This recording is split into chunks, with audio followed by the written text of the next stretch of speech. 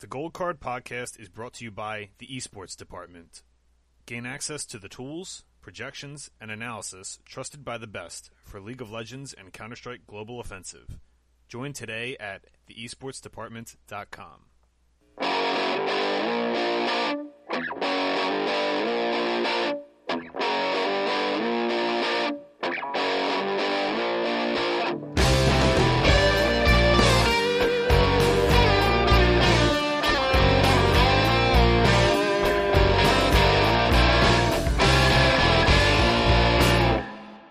Welcome to episode 84 of the Gold Card Podcast. I'm one of your hosts, Vince Colati, at GelatiLOL. With me tonight, we've got 3/4 of the regular crew. We've got Josh Roberts at Roberts number 49. Good evening, y'all. And John George at the Esports Plug. How we doing, everybody? Chris will hopefully be hopping in next time. You can find him at PrimeLOL on Twitter. So, it's December 16th.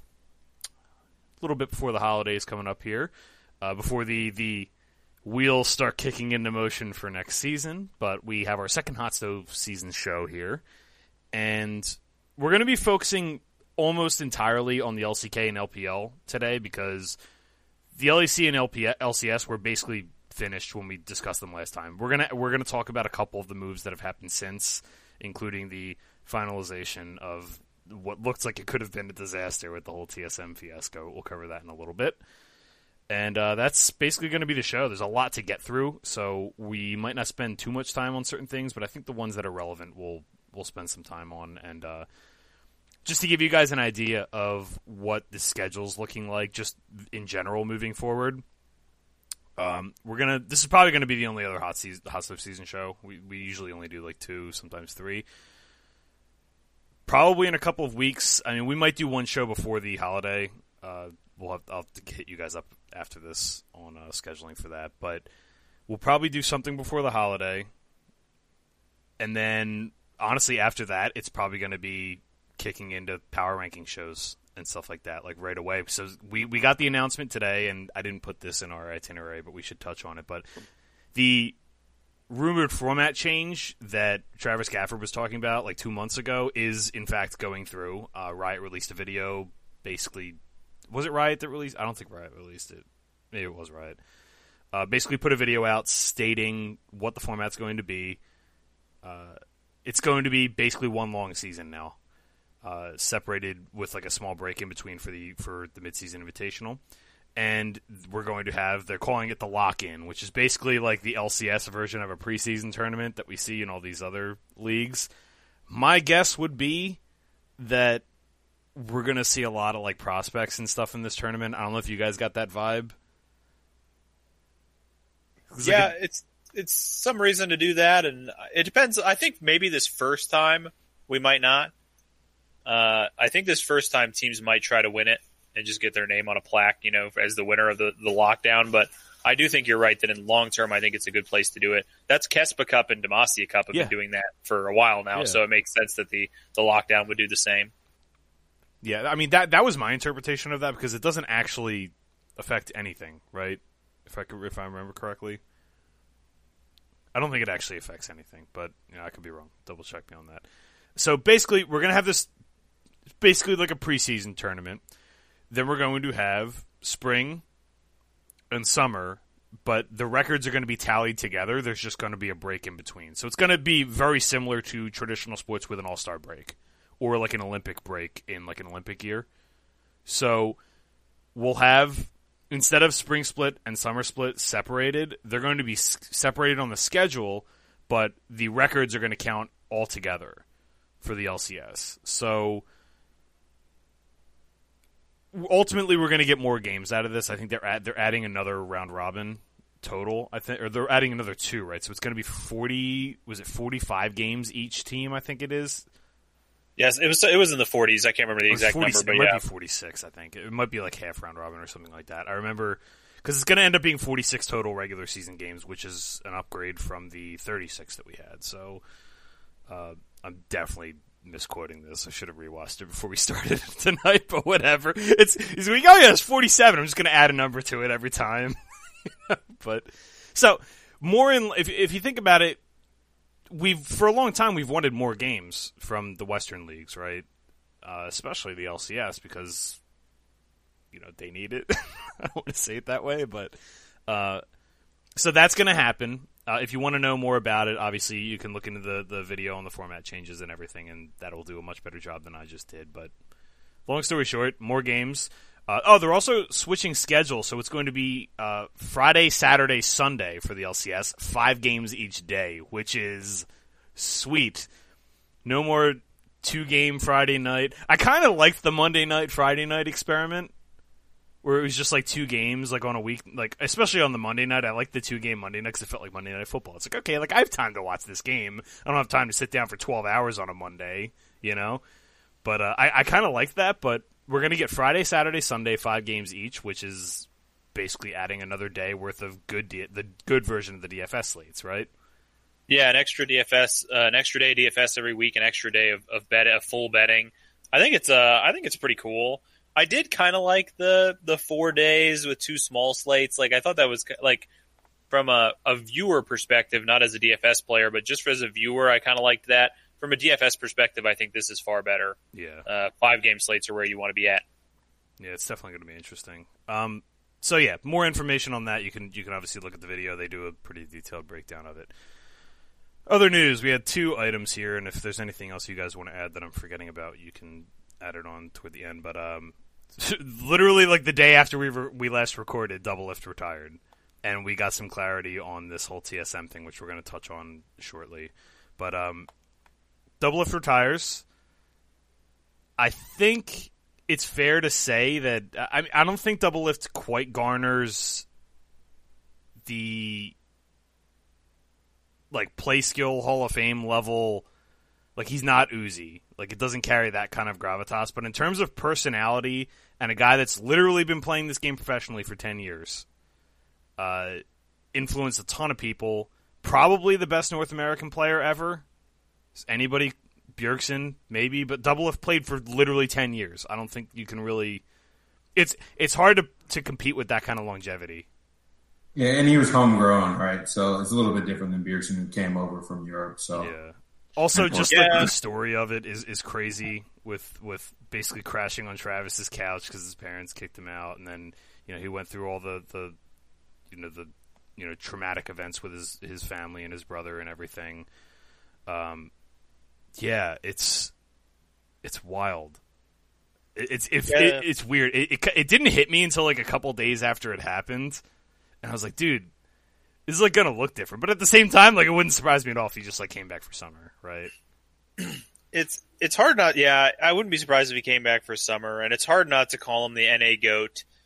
But I will say, calling him the NA GOAT definitely, or saying that he is right now, I think makes sense. But it definitely leaves the door open for like a real NA GOAT, like a white knight NA GOAT in the future when NA actually has some success. Because for all Doublelift's like success in NA, he never really had any success on the international stage. Like it's not like he brought NA to the promised land, you know what I mean? So I think it does, and I 100% agree that you have to call him the GOAT right now. But I think it leaves the door open if somebody can come in and elevate a team to get them into the finals at Worlds or to win a world championship. I don't think it's like one of those spots that's locked up forever. Like this guy's going to go down for sure as the GOAT forever. Yeah, this isn't Wayne Gretzky. It's open. Yeah, it's open for somebody else to come and take it if somebody can elevate NA to the promised land here. Yeah, it's. I mean, you could always make the argument that he didn't really have that much competition, but one of the things that always amazed me with Doublelift is he kind of had this. I don't want to say he was I don't want to say mischaracterized, but he had this identity for like the first half of his career. And it took people so long to shake that, like, oh, I need all the resources. I need all the support. I'm the hyper carry. He wasn't, if you watch like the last, really like 4 years of his play, he wasn't like that. The guy did everything, was capable, he played almost every meta champion that ever was. Didn't really dip into the mages too much, but we've seen him dabble in a lot of different things. Had success in everything. I mean, this is a guy that he was an 8-time LCS champion. That's almost half of the LCS titles, which is crazy. Anybody that's like in the first 20 years of a sport had half the titles. or 10 Yeah, years. and three different orgs is big too. You Yeah. know, getting there with 3 different orgs. Yeah, it's going to be a bummer to see him go, mostly because like he's such a, at this point he's like such a venerable personality too. He's like he has a gravitational pull on things in terms of like his persona, how he carries himself. Really, his play on the Rift too, and even this last the last 2 years of his career, I thought he was excellent in the last 2 years. Maybe not as much this year. 2019, he was maybe the best he's ever played. And I say that, obviously he looked better back in the day, but he had competition now. And he still... Talk about a guy... the all-time greats constantly develop their game because it's really difficult to stay on top. It's what's so impressive about Uzi. It's what's so impressive about Faker, about Deft, about all these guys that are in that pantheon of the best ever, right? He did it, maybe not quite in as competitive a league, but he essentially did the same thing. So I don't want to take anything away from Doublelift's career. I think it's... I mean, Keen Lamb wrote an amazing piece for Riot. If you want to check that out, I think it's called The Case for Doublelift or something like that. I'm just going to take a... You can just Google Keen Lamb. The Point of Doublelift was the title of it. And just a great piece. Touched on a lot of highlight points in his career. Just... Yeah, I wanted to give him some time because this is a big. This is going to be a guy that's on the Mount Everest for North America, even if someone ends up surpassing him. You know, so all right. Yeah, poor one out for Doublelift, right?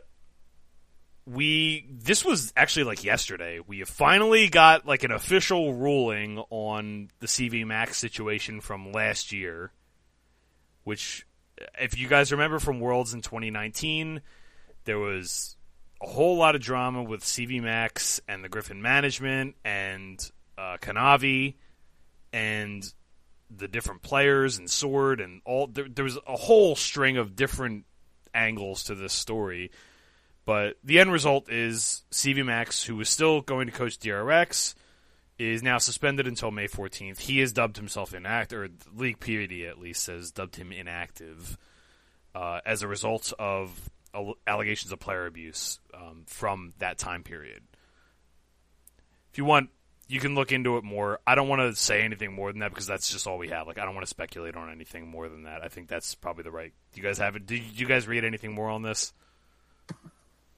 No, I honestly hadn't even heard about it. I mean, again, it's just, it was a long drawn out process, and it seems like they came to what they feel was a fair punishment, and kind of got to respect that decision, I think. Yeah, I mean, you can't be doing stuff like that, but yeah, it was just such a bizarre situation when it happened. I honestly didn't think that there was anything coming from that because it was so long ago now. It's been a year. It's been like a literal year. I was surprised to hear that anything was happening with it when it's been a full calendar year since then, and it was such a weird situation that seems to have, in some ways, kind of worked itself out. Like, clearly, I don't know what happened, but clearly if it was super bad, probably he wouldn't have had players loyally follow him to another team. But if it was nothing, then it wouldn't have been an issue to begin with. Yeah. So I'm guessing, we don't know what happened, but it's got to be something in the middle there, you would think. But who knows? It's just weird. It was a crazy situation. Yeah, I think that's definitely a good point you make, because why would Doran and Chovy go to another team with him if it was really that bad? But and again, this gets into a little bit of speculation. I don't want to cross that too far, but those situations are just always so hard to get any sort of realistic read on, because you never know if it's like, he was playing favorites with the good players, and if you weren't up to his standard, then he snapped and went into another person, right? So like, maybe to them it wasn't bad, but their teammates, like, and maybe they just don't have the empathy or whatever it may be. Yeah. Reasonable point. But it's just always tough to get a read on those. Like you say, it's tough to speculate on these types of situations because we just don't know. We're not a fly on the wall, and we get limited information due to language barrier and lack of media coverage and all those different things. Probably from these lawyers saying not to say anything is another thing. Yeah, absolutely. So, definitely a tough situation to give any sort of outright explanation for. But, at the end of the day, I think it is what it is, and you just gotta kind of it'll change our outlooks a little bit going forward on these teams that it affects, right? Yeah. Anything else? News-wise, besides roster moves, which we're going to just spend the rest of the show on? I just a quick shout out to our boy Tim Sevenhusen, who has blown up massively in the last 3 months. Gone from kind of a smaller streamer and YouTube guy all the way to yesterday. I loaded up Twitch and he was the top recommended person to watch. That's awesome. Love Tim. Love his work. We had him on our show where we got predictions for everybody from Worlds. So shout out to Tim real quick there. Just if you're not already following Tim Sevenhusen, make sure to do it. He's got great analysis. Really puts his heart into it. Yeah, he's been doing he's been looking at a lot of the new tape for a lot of the new players and stuff like that, and doing sort of fantasy drafts. Kind of. He did one of those yesterday. That was yesterday, I think it was, or the day before. Yeah, honestly, I'd love to bring him back on. I'm going to ask him. I'd love to bring him back on just to have him go over his thoughts about the players that are new to the league, for the LCS and LEC, or at least LCS. He's always really good about his reads on the newer players because he watches a lot of the scouting ground stuff and tape like that. So, yeah, definitely check Tim's stuff out. Obviously, I think a lot of people listening to this use Oracle's Elixir already, but he's got plenty of other content, and he's been really pushing up his production on that kind of stuff too. So definitely check his stuff out. He's outstanding. Yeah, the only other news pieces I'd add, Cloud9 made some coaching changes that might, end up being they're pretty big names in the scene, relatively higher, that I think, will help our outlook of them. And then I think Kelsey Mosier announced yesterday that she's stepping away from 100 Thieves and going back into content creation, I believe. I don't want to misquote that, but I think that was something along those lines. Just some coaching changes in NA that were, you never coaching's kind of like the great unknown in League of Legends. I feel like we talk about that all the time, where it's we may think we have the answer, but it's just we don't know if their coach is just telling them X, Y, Z. But so those are interesting situations to watch, nonetheless, where there may be some sort of outcome, or there may not be. Who really knows? Yeah, so we knew Reaper was gone, and we had questions. That's pretty big shoes to fill, but we have some more for now. I'll say one other thing, because we didn't really talk about. Did you guys want to talk about the ESPN thing? I don't know. It feels badly timed to me. Honestly, so essentially, ESPN dropped the esports department, more or less. Huh. I wonder who could avoid. Interesting. John, you seemed like you had something there. Yeah, I was just going to say, honestly, I'm just making a read. It's just hot take season. I think ESPN's just dying. And I think they're just trying to find a way to save money, any way they can save money. If you remember, all of us were sports fans to some degree or another growing up, and SportsCenter was on every TV. Everybody's house, every TV had SportsCenter at some point, and every all that bar, kind of stuff. Every store, everything. Yeah, and Airport. no one's going there anymore. No one's really watching ESPN comparatively. You know why? They basically had the market cornered for.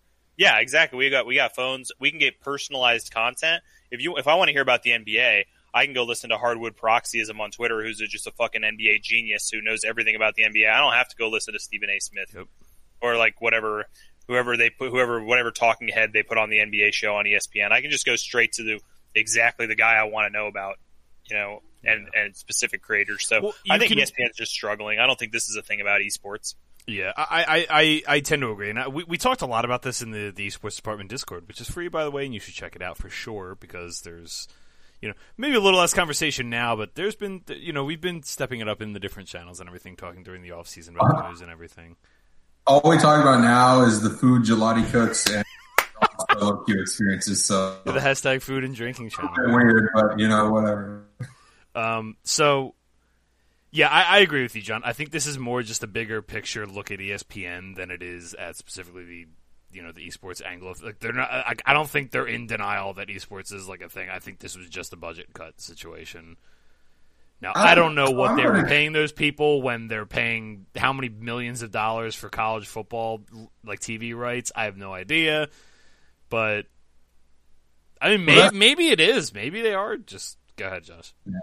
Well, I kind of want to get John's take because I know he's had a couple. I mean, he's spoken out on this a couple times, just in terms of like companies not necessarily prioritizing the future enough when it comes to this space, as well as maybe his business background. But kind of curious because like it seems like a bad move to cut the most. What I feel like is one of the highest ceiling. Like at this point, even in like something like NFL, which I'm super passionate about, I love the NFL, I love the product. I think it's a phenomenal product, and I think it deserves a lot of coverage and things. But like at this point, you sort of know the ceiling, right? Yeah. Because I feel like esports is more of like the riskier investment that has like a way higher ceiling. So in terms of like from a business aspect, it just seems like an odd move to me. To me, like what really is the risk? Like how much is it costing them? That's to me that was the weirdest part about it to me.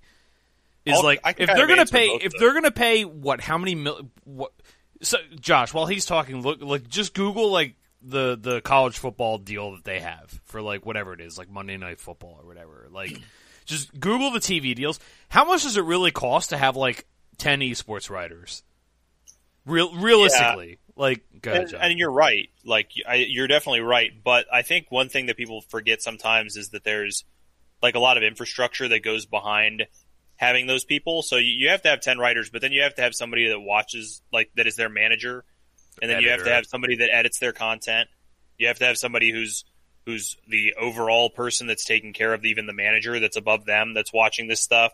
And a lot of the times it's companies like ESPN that I do not think are forward thinking when it comes to this. Like I think they got involved in esports because they knew it was going to be something, but I don't think like the guys at the top of ESPN right now are like all in on League of Legends. Like I think they're like, to some degree, probably think it's a fad just of some kind. But anyway, point being, they put some people, some managers that are probably from the traditional sports, and they would have just tacked that onto their job. So now you're the guy who does this, and you're the guy that watches over the esports people. Yeah. And a lot of times I think maybe what they're thinking is like these people that are traditional sports people that have been kind of segued into this esports thing are being overworked now, or they're not happy with what they're doing. They'd rather reduce what they're doing and have them go back to focusing on other stuff. And they just don't treat it the same way, and like and they really might not.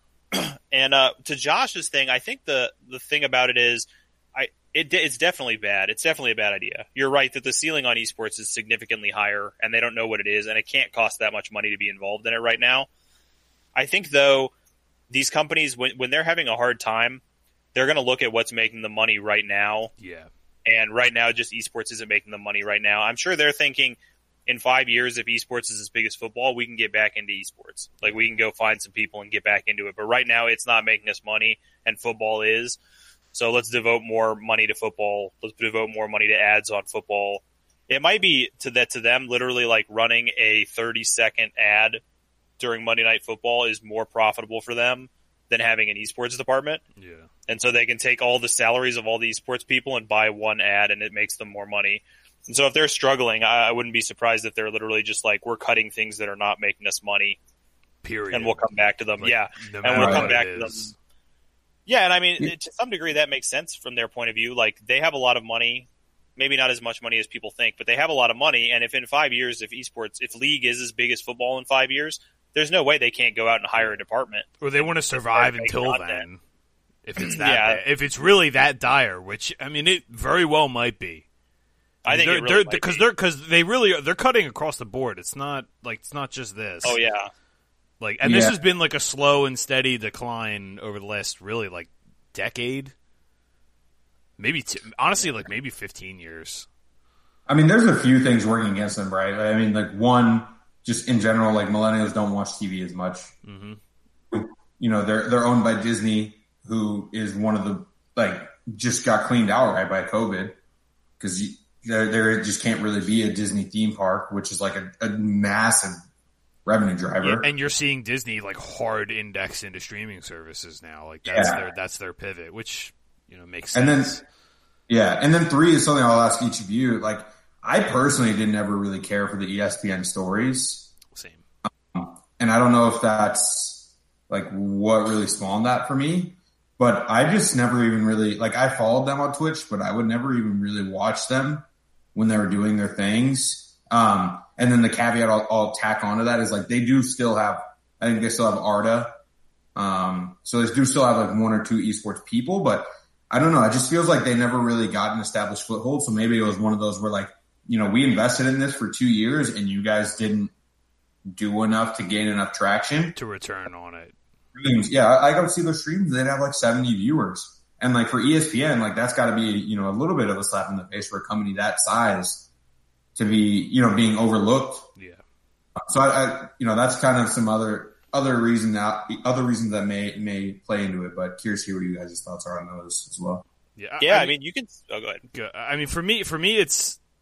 Yeah, I'm kind of with you, Josh, in that, like, if you want to consume, we live in an era, like an information era that allows you to partake in very niche, very specific content that you want to partake in.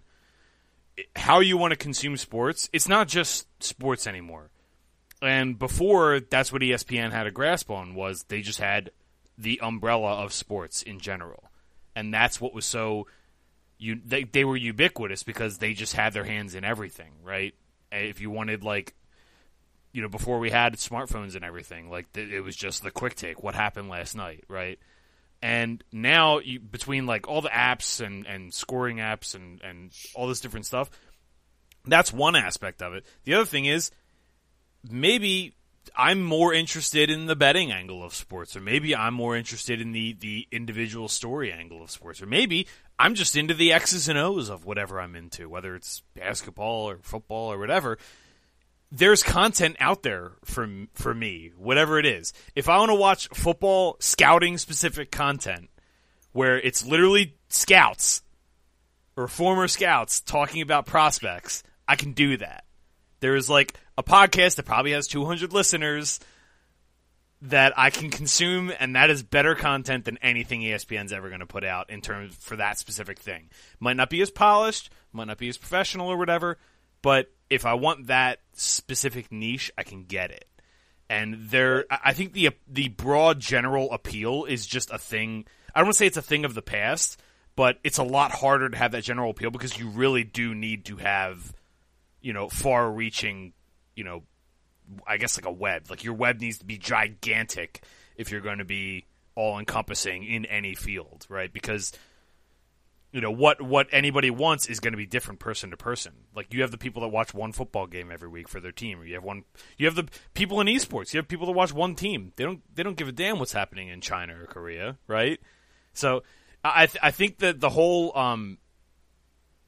and it's a double-edged sword too, but that's a different conversation. But I think that's a fantastic take, though. Yeah, like honestly, I think that's I didn't think enough about that, and I think it's a great thought. Is that I do remember when I was young and SportsCenter was on, and it would be annoying sometimes when it would cycle through golf or something that I didn't care about, but it was like, this is where I am going. If I want to hear about sports, like this is the channel that I'm watching to hear about what happened in sports yesterday.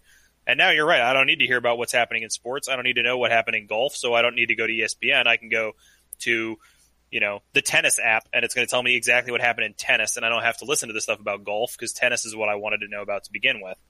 And I was just going to say, I think you can see all this playing out in real life. Most people who are sports fans, I think if you looked at your lives, you can see this playing out because I watched SportsCenter a bunch when I was a kid. My dad watched SportsCenter a bunch 20 years ago. I don't think either one of us has watched ESPN really, probably, unless there was a specific thing, like when MMA comes on, maybe we go watch it.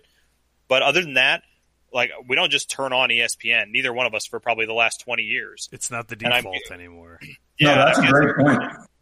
Yeah, I'm guessing most sports people are like the same as us. Well, like, what's the ESPN now? Like, I guess, like, the big thing now is, like, Barstool, right? Like, Barstool was, like, the new ESPN. Like, it's different, obviously, but that quick hitter, like, I consume 10 minutes of this content every day, like, and I can accomplish the same thing in 10 minutes, and maybe get a more personal, like, I personally doesn't appeal to me that much, but that is, a lot of people are consuming that now. Like, they're huge, right? So, that's the new... it's almost like a millennial business model. Like, you got to think about like the people watching sports. You have like the old school, and then the vast majority of the population is 18 to 45, right? So if that's the case, they want that. People our age, we want that quick hitter content. Like most people want that quick hitter content. They don't want, and if they want to dive into it further, they can go find something more niche than that. So ESPN's kind of just like neither, and it's in this weird spot. And I don't mean to make this whole podcast about ESPN, but like, right. I just thought it was like really, really interesting, and it kind of speaks to just content generation, like content production and creation in general. Is that you got to find a niche. Okay. I was just going to say that makes sense why one of the most successful things that ESPN has done in the last few years was the 30 for 30s, because that's your specific content. That's your, I remember Reggie Miller. I want to watch the Reggie Miller versus the Knicks, very specific content rather than the general web that you're talking about. So that makes sense. Yeah. Well, yeah, and even for me, like I remember growing up, like I would try to wake up each day at a specific time so I could get there, so I could get in my kitchen, have my breakfast made, and sit at the kitchen table, watch the SportsCenter top 10 go off, and then leave and go to school. Yep. Right? And it's like now I don't need to because I can just open up Twitter and I see the top plays, right? You know what I mean? Like everyone's retweeting it on my timeline. If you follow the right people, you'll find all the top plays from the previous night. Anything else crazy or out of hand, and then you turn on the like, man, these just aren't anymore. You know what I mean? It's like, yeah, I think it's an interesting kind of shift of guard, or however you would phrase it. Yeah, I think it's kind of just I mean, if you look at it, it's like content in general, and like it's less about general like covering. Like ESPN had that. It was this general take, like quick hitting content. And it's like now, like we can customize our media consumption to our heart's content, which is great. But unfortunately, companies like that struggle with it, so they're going to have to find. I'm interested to see what they do, because like I don't think they're too big to fall. It's like one of you know what I mean. Like they're too big to just like crap out like that.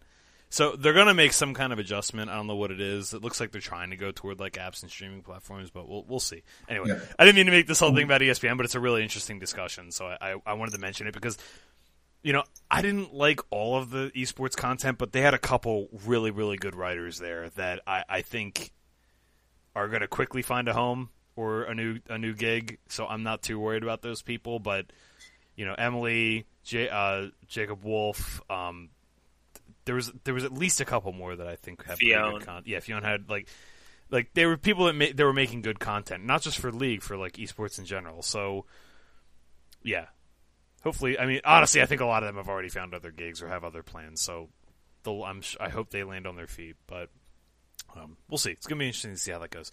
All right.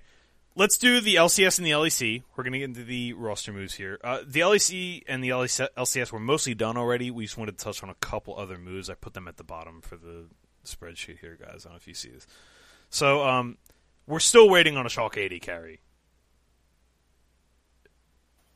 If you're still waiting, I know it's forgiven. I don't know if you guys are aware. This is true. Josh, have you heard anything? Yeah, it's whoever was Neon, I think. Oh, is it just gonna be Neon again, and they just haven't? Yeah, it's still Neon. Okay. His contract hasn't been updated, so that's why it was throwing me off. Okay. Yeah, it's Neon. He was fine. Yeah. I mean, I don't think he was like particularly bad or good. It was just kind of like, okay, like. I mean, I get the thing is like these kind of players. It's like as much of a snooze fest or like like sleeping resident sleeper or whatever.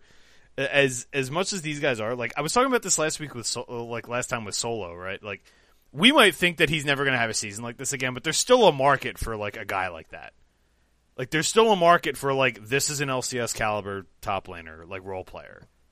The like league average player is a very underappreciated player in everything. General. Yeah, and regardless of sport or whatever, even regardless of industry, like you could say the.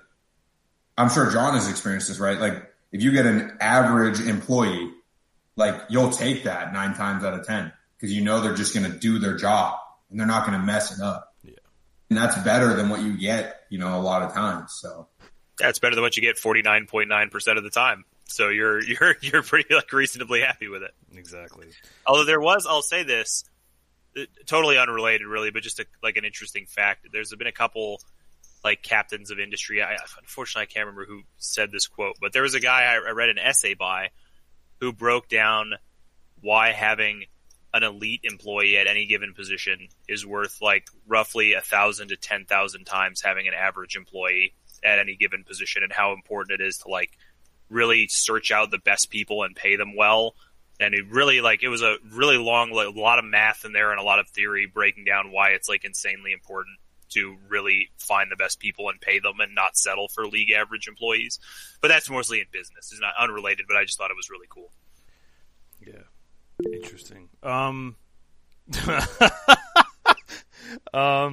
Fnatic, this happened this is another thing that happened like the day after we last recorded, was Fnatic are adding Yamato Cannon and Tolkki. So everybody knows who Yamato Cannon is at this point.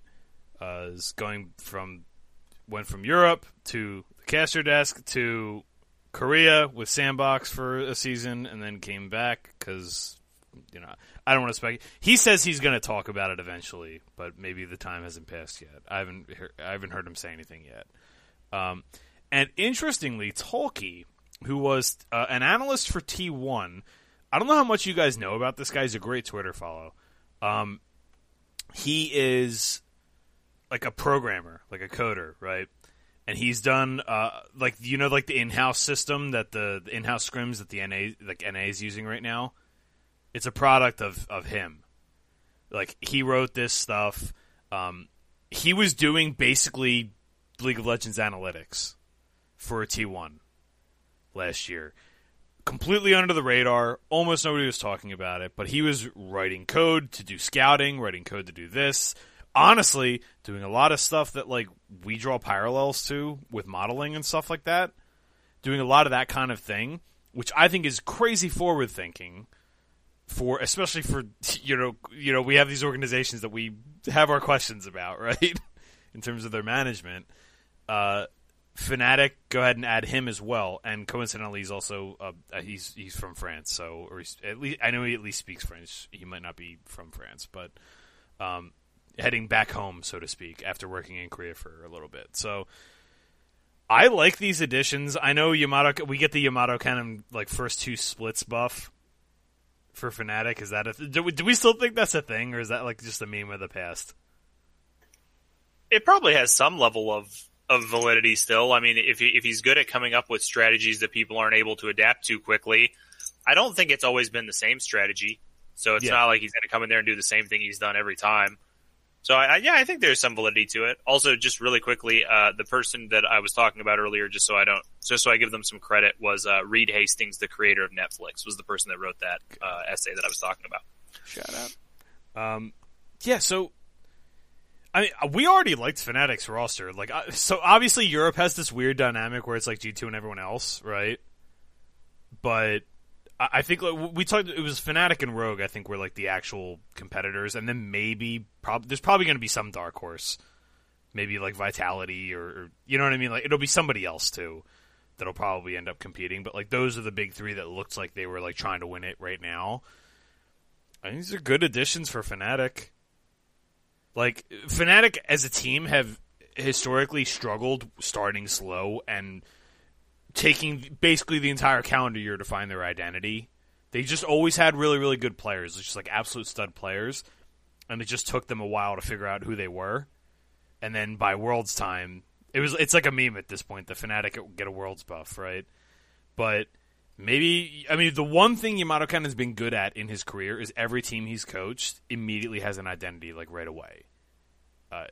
Usually it's pretty linear, but it's been a different thing every time. But he knows how to basically get everything fast forwarded, and I like the addition of Tolkki too. Yeah, Fnatic, interesting. I think Fnatic are probably going to be. I'm going to have some Fnatic shares to win the split probably, because G2 are going to be prohibitive favorites, and I'm going to probably have some piece of Fnatic and Rogue and probably Vitality also, because I'm with you, John. I like that Vitality lineup quite a bit, and in terms of upside, we'll see.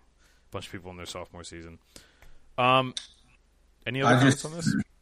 Yeah, I just wanted to tap in real quick to remind you that Fnatic is going to go 9th place because they didn't sign Crown Shot. Thank you.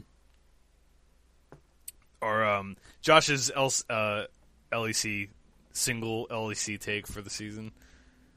It's just going to be mono that every single. We're going to be like going through the LEC games every week, and he's be like, "Yep, you wouldn't have lost. They'd be minus 500 if they signed Crown Shot." You know. if you guys remember my worlds, whenever I say, "Do I see a plus and a 3 after the plus sign?" So I'm going to say for every Fnatic opponent this upcoming split. So just be prepared. We're ready for it. We need the where's cardboard cutout Josh for the LEC segments? That's. You're gonna have. We need to get like the Staples button. You remember like those things with the Staples button? You just have the should have signed Crown Shot, and that's just gonna be the button logo. All right, LCS. Obviously you mentioned Doublelift already. Lost is gonna be the new AD carry for TSM. Thoughts? Is there a weirder bot lane in the entire world than Lost and Sword Art? Maybe not. That's got to be the weirdest bot lane to get. We're going to talk about one later that I think is pretty close to as weird. That was just I think TSM is going to be like you're not going to be able to bet on TSM unless you're betting against them. I think just based on like I don't really think their roster is that strong, and they're going to be priced in all the books and stuff like they're one of the strongest teams in the league for sure. So I think it's going to be tough to bet on them, even if you kind of like what they're doing. Yeah, TSM, I'm more bullish on TSM than you are, and we talked about this in the last show, but TSM are probably going to end up being a stay away unless the markets are somehow like accurate to expectation, which they almost never are. Not at first anyway. Like, if TSM come into the season a favorite, they're just going to be like, you can't bet on them until halfway through the season. It's just going to be so shitty. Like, unless they're against, like, Dignitas, which will, you know. Speaking of Dignitas, they have a roster now. They were all question marks last time. We have Fake God, Dardoch, Soligo, Neo, and Afromu. Josh's face. I wish we could get the face on the podcast. I mean, like, pretty accurate face. This is just like whatever, right? Like, is that the vibe you guys get? Like, what do we? Okay, I mean, we kind of knew this anyway, but there's just like no chance that this wasn't like a shit. Guys, we're in trouble. Like, sign somebody. Like, get somebody on the roster. Wait, free agency started last week. Yeah, who's open? Who can we get? Like, pile them in there, just like anybody that calls us. Like, if any guy who plays League of Legends calls the office, tell them they're signed for the LCS.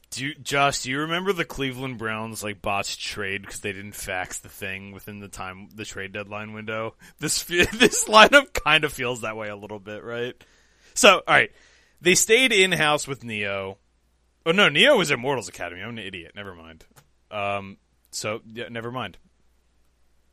Whatever positive thing I was going to say. Fake God's good. Go ahead. That's it. Like, I don't know. I think, like, Fake God and Soligo are, like, okay. Maybe Afromu bounces. Bounces back. I mean, I'll give him a bit of a reprieve. I mean, the rumors that I heard from, I think it was Bloop that posted, like, the thread of rumors was that they tried to get, like, some European talent. I think it might have been, like, Nemesis or Crown Shot. I don't remember which one he said they were going after. So it could have been in one of those situations where they just put all their eggs in that basket and then didn't really have a backup plan, and then it didn't work out, and now they're kind of where they are. And that wouldn't be too surprising for an NA team to do. Are they one of the teams affected by the NBA partnerships as well? Okay. So they may not have had as much money to spend as well. I mean, it's kind of like Gelati says all the time, which I always razz him about, but it's like there's always more than meets the eye in these types of situations. And while I don't necessarily like the roster composition in terms of the fact that I just know almost all 5 names, I don't know Neo per se, but I know the other 4. I don't really like that aspect. Like, I'd rather be seeing a roster where I don't know the names and they're getting an opportunity to play. I do kind of understand that at least it's not 5 former professional players, right? They're only bringing back Dardoch and Aftermoo. They're giving Fake God a shot on the LCS stage rather than the Academy.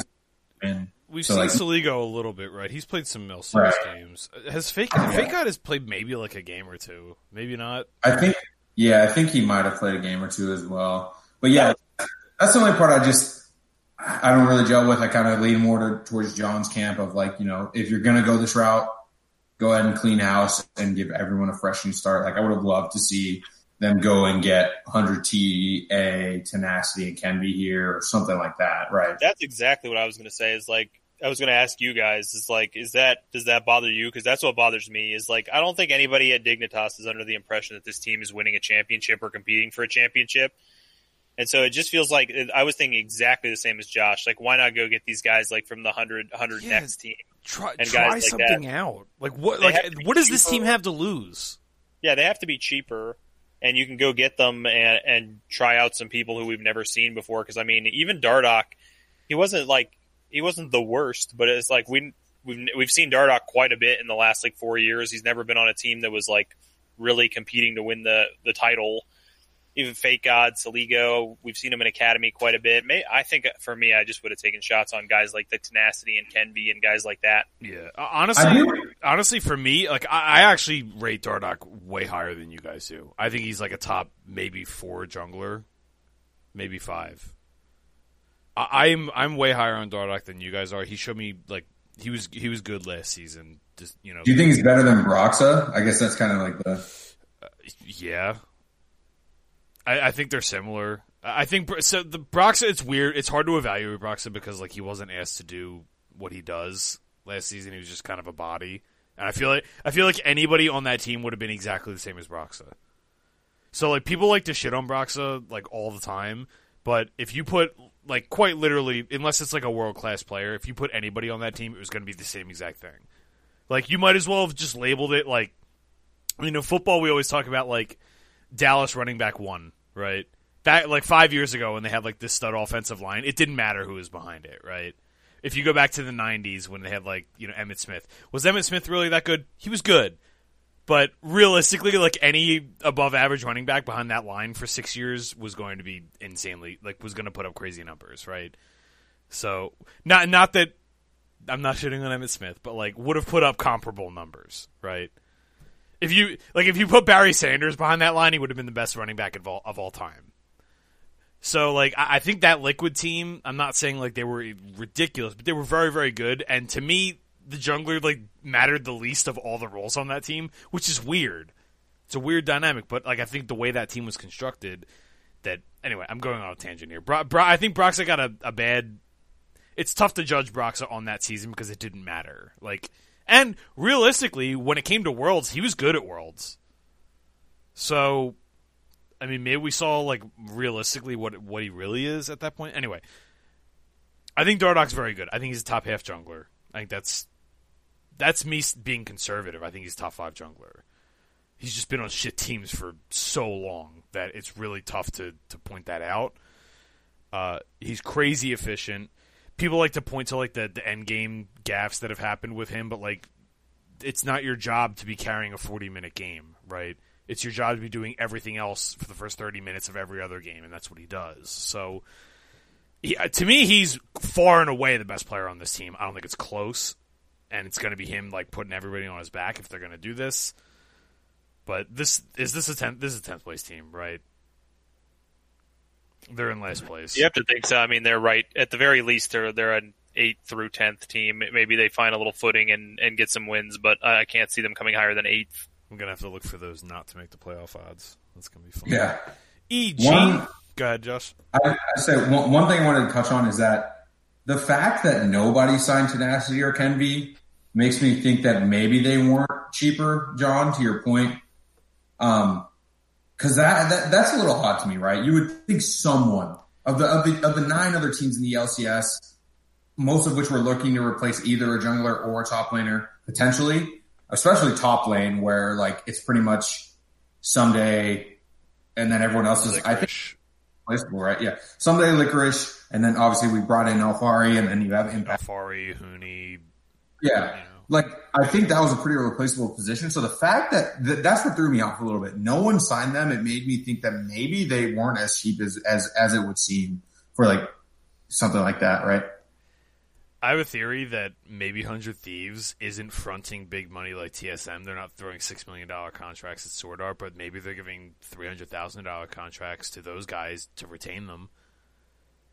Like, that Which would be smart. I would think that would be smart. Crazy smart because it's not going to get covered. There's not going to be any noise about it, and we're probably not going to know about it for another 3 years if that's the I'll truth, say that right? happens. I'm always fascinated. Occasionally, I look into like soccer and the Premier League, and those teams all have prospect guys that don't play for their main roster, that play for smaller teams, and they're absurdly expensive. Like, if you want to pick up like one of those like 16-year-olds that's like a super prospect, it costs you like half as much as getting like Messi. Yeah. Or not maybe not half as much, but like a lot if you're looking at like a 16-year-old that's hyped as like a possible next gen superstar. We see Maybe this. they're looking at that. We see this in legal. Like, I'm going to point to T1 because they're just doing it right, and they've been doing it right forever. All these T1 prospects, they don't let these guys go for free. Like, they make other teams sign them to be. So we're going to talk about a couple of them in a little bit because a couple of them have been signed away, and they extend guys that haven't even played. Like, retain your talent because you never know. You never know when someone's going to fall off. You never know when someone's going to get hurt. We don't see that much in esports, but it happens. And maybe there's a bit. I mean, honestly, Papa spent a lot of time in Korea covering StarCraft and League of Legends. Oh, he didn't spend time in Korea covering StarCraft, but covering League of Legends, he got to see this firsthand, right? Like, maybe he's got these guys like locked up to like basically prospect contracts like you see in baseball or soccer, right? Where it's like, I want to offer you $200,000 like right now. I'm going to pay you $100,000 a year as an 18-year-old to not sign somewhere else and work in our academy system. Maybe you'll end up playing, maybe you won't. But, I mean, realistically, if you got a guy like Sword Art that's going to get, what, $3 million a year? Was it a 2-year contract they signed him for? You can go sign these big fat free agents, or you could sign 5 super prospects for, 2 years for half that price probably. Probably not even that. It's actually really smart. I like it. Papa, we already talked about Papa smurfing on the offseason already with the basically Golden Guardians acquisition. But, yeah. Anyway, EG, Impact, Svenskeren, and the mid is still undecided. Deftly and Ignar, and then Peter Dunn's going to coach them. We knew about Peter Dunn already. We just didn't mention it last time. So, they had Impact. I think that was the big one. We knew about Deftly and Ignar, I think. We talked a lot about this one last time. We're thinking Jizuke, right? Didn't we? Hadn't we? Oh yeah, it is just gonna be Jizuke. Yeah, Jizuke. It's such a weird roster. I mean, we talked about it last time, but I'll just quickly recap my thoughts, which is like, I think Impact is very good. I don't like Svenskeren. I think Jizuke is very good. I don't like Deftly. I think Ignar is very good. So it's like a super mixed roster for me. I have 3 guys that I'm pretty excited to have on my team if I'm EG, and 2 guys I'm not that excited about. So we'll see. I think it's like a middle of the table, lower middle of the table team. I think EG have a lot of like a big range of outcomes. Like I think like a few years ago, I think this team like would have been very good. Like the quality in the LCS has gone up to the point where I think this is a lower mid-table team, even though they have some real studs on here. Yeah, we talked a lot about last time, just like mostly about Svenskeren because like I'm not bullish on him, but I'm not quite as bearish as you are, John. And that I think he's probably somewhere between what we saw last year and the year before. Like, I don't think he's like the best jungler in the league or second best jungler in the league like he was 2 years ago, but I don't think he's quite as bad as he was last season. And I think him and Jizuke, it makes a lot of... Him, Jizuke, and Ignar, it's like 3 playmakers, so it's kind of like a bit of a wild card team. Like, I could see them upsetting and then like losing to bad teams too. So maybe they're just middle of the table. All right, that's the LCS. The main thing we wanted to touch on for this show, because most of the Western League free agency was covered last time, and obviously we're taking 50 minutes to get into this because we had a couple good conversations.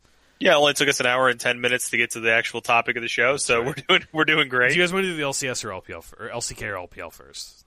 I'll just go LCK. It's on top. LCK. Afrika.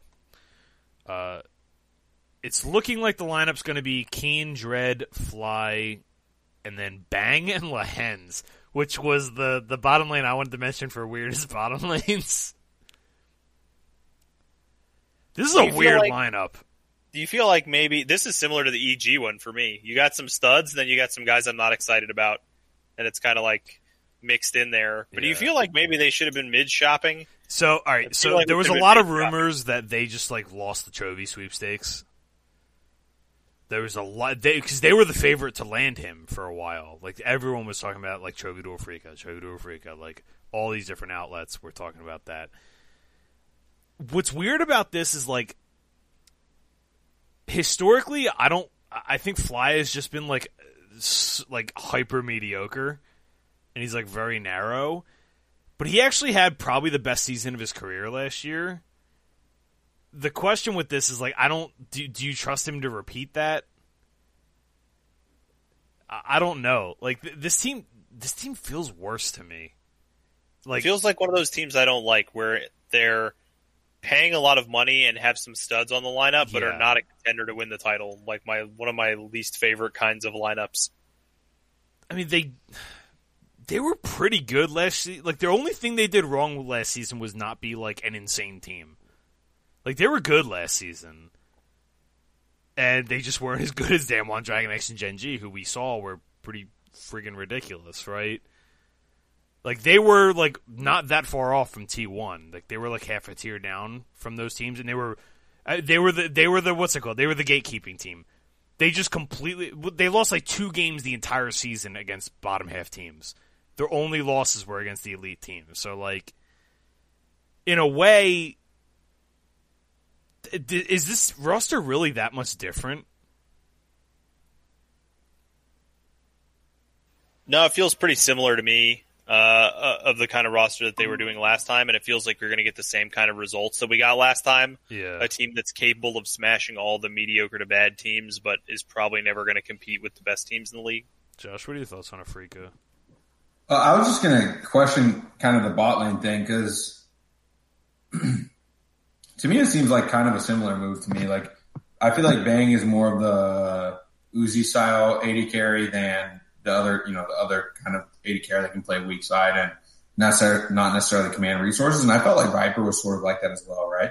Sort of commanded the resources. So I feel like Lehens, who has played most of his career with Viper kind of as a duo, seems to me like that wouldn't be too big of a change for him, but I don't know what you were seeing that made you have that. Yeah, I just like,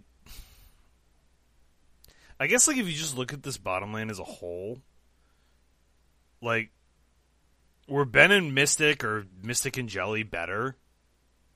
Like, I kind of think they were. They're a little. I think Mystic is better than Bang. To me, like, Mystic is just the better version of Bang, because I don't think Mystic is like this. Bang at this point in his career is like, give me the resources and I will carry it. And he kind of had to adjust. Give me the resources and I will be an adequate AD carry. Yeah, well, no. So, like, this was part of the problem with him on EG, right? Was that they weren't playing that way, so he looked terrible. Like, we all saw it, right? If you look at his metrics, he was, like, actually insane. Like, he was crazy efficient. Had insane games when he got some resources. And even when he didn't, like, he was actually pretty good. The team just did not play around him whatsoever at all. So I was just gonna say, like, this is what's hard for me for cross regional moves, is trying to understand how it changes, because like we have these theories about each region, but like it's honestly like almost impossible for me to realistically be able to tell you how much better Lehens is than Zhizel, right? Yeah. Even if we're focusing just on the bottom lanes, not including Sven Skaren, who, you know, John and I are again lower on than Gelati. But I think all of us would agree is definitely worse than Dread, who's not even necessarily an elite jungler in the LCK. Yeah. So when you think about the bottom side of the map being those 3 people, like, you're seeing Bang is upgrading probably his support and his jungler. So, you know, maybe his entire team. Because to me, Fly is Jizuke. They're the same. They're very similar players. So maybe Afrika saw that and they were just like, hey, like, this is a serviceable veteran. They probably missed out on multiple free agents, would be my guess. They landed Lehens, which is a pretty big score. I think Lehens is still really, really good. Yeah. And a lot of people I respect think the same thing, like that he was just kind of trapped in Elo Hell last season, but like... And it's changing a little bit, but the LCK does lean leans later game with heavier 80 carry focus. So Yeah. Bang, I mean, that makes sense. Bang's a guy that can do that for you. And we And talked I about it also when they wonder- picked up Mystic, right? Like that was what we were so optimistic about them for when they picked up Mystic, because it was like, this is his wheelhouse. He's going to fit right in. Like he's not going to have to deal with shenanigans early anymore as much. So go ahead, Josh. Yeah. I was just saying, I wonder too, like in terms of marketability, like we always forget, like these are businesses. Yeah. And I would assume Bang's honestly a pretty big name just from just being associated with Faker, being associated with T1, has probably a fairly big following over there in Korea, and just signing a big name like that in terms of marketability for the team, being able to sell merchandise and things of that nature, getting more viewers to your games. Keep in mind, Afrika is a streaming service. I would say Afrika TV itself. So, you know, we forget about those things, but I mean, I'm sure that plays some sort of role in all of this. So I do think this is going to be an interesting team. I don't necessarily know that I'd upgrade them from, you know, the gatekeeper. Yeah. Like you said, I think that's probably about where they'll stay in this place, you know, fifth, sixth, seventh, depending on, you know, kind of how the other teams gel and perform. Yeah, it's definitely interesting adding, because the bottom lane was good last year, but I do think Lehens was like better than either Mystic or Ben. I think Lehens is still like insanely good. I think he's the only people. He's in that like world class category, even still. It's hard to tell that when you're on a bad team, just with anybody, right? He's a world class support still. I mean, unless he drops unless it's crown shot, but you know, whatever. Yeah, we'll see. Damwon. Pumandu and Aries are going to be the coaches. Aries promoted from the Academy League. Pumandu he was with Koma and Vici. Leaves Vici, comes back to Korea to coach Damwon. They're going to, I'm assuming it's just going to be Khan. So they add Khan from Fun Plus. They also signed Chazy, who I have no idea about, really. And they retain the other four. So it's just going to be Damwon running, like Damwon with a different coaching staff and Khan instead of Noguri. There's my true hot take of the offseason.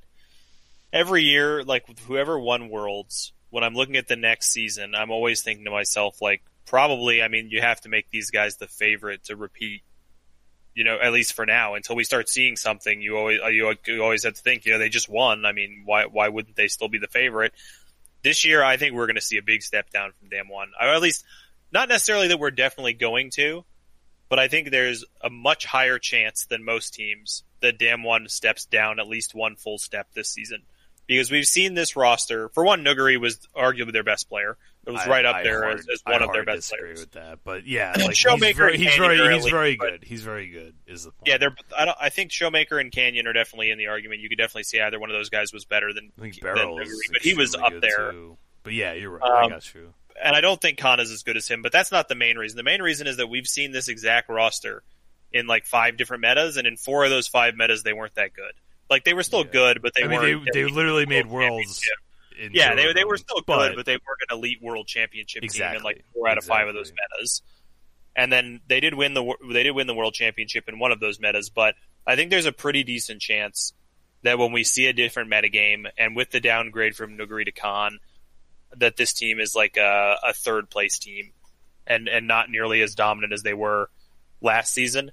So if I can find like some way to bet against them, like winning the LCK or bet on them to be like a third, fourth place team, if I can find any way to bet on that, I think I'm going to try to bet on them not being a top 2 or 3 team. Yeah, I'm absolutely with that. So here's my similar take, but different approach to it is I think the coaching staff change is a bigger deal than people think. That's true too. Think about so like Damwon over the course of like their time in the LCK, like even when they were coming up, right, from Academy, and they just were dominant their first season along with Griffin, right? It was all about reeling the players in and figuring it out as you go. Even spring last year, this was a 4th place team in spring. It wasn't until summer. They went from 4th place in spring to probably the best individual season of League of Legends that we've ever seen in summer. From any team ever. So, well, any team in a major region, I should say. That doesn't just happen. Like, the players don't just all flip a light switch, right? Like, that's a coaching thing. And we saw it, right? they made adjustments. And part of Damon's problem is that they're very instinctual players. They just want to play make. They just want to do what their instincts tell them, right? And sometimes that gets them into really shitty situations. You look at this, the summer version that won Worlds of this team, they were hyper disciplined. They took Noguri, who is like historically not a disciplined player at all, and he was like super reeled in, like Huni World Championship level reeled in, right? It was the same kind of vibe as that, and I mean, this team's ultimately just going to be good because they have like a bunch of stud players. I don't even think the Khan Noguri thing is that much of a downgrade. To me, it's the coaching and chemistry that's going to be the big question mark. Noguri just worked for this team, and the coaching staff figured something out. I don't know if the new coaching staff is... Pumandu is going to be the head coach, and he's never been a head coach. He's been an assistant coach a bunch of times, right? So you have a new head coach, guy that's been in the coaching scene. He's retired as a pro, world champion with SKT, obviously. Moving to a coaching position, has been in a coaching position for a number of years now, but has never been a head coach. Is now going to be a head coach. They add Khan, who I think could basically just be Noguri. It's just going to be a matter of the chemistry. This team's still going to be good, but I'm with you, John. Like I don't think this is automatic. Like they're going to win again, especially because I don't mean to crap on them. I just mean I think they'll take a step down. Yeah. I think they're going to be a third or fourth place team. They're going to be mortal again. Yeah. I think it's that with other teams taking a step up, like T1, for example, taking a step forward, and you know these other teams that could move up. The one thing I'll ask you, Gelati, is I know you're one of the most staunch Khan supporters. It's his third team in 3 years. Like, are there any questions about maybe his personality, or like you said, it's a chemistry based thing that we don't understand. So I'm just like a little bit curious if this could be a situation where he's just not fitting in where he goes. Because again, third team in 3 years is kind of odd for his talent.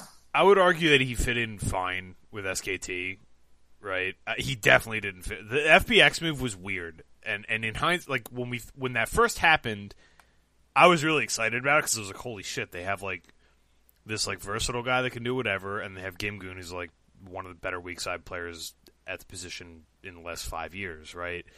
So I was like, oh, that's like a crazy toolbox that you can unlock, right? It clearly just wasn't working. I don't know if it was just like Warhorse's coaching style. I don't know what something wasn't working with the FPX thing. But I think FPX's problems were far beyond that.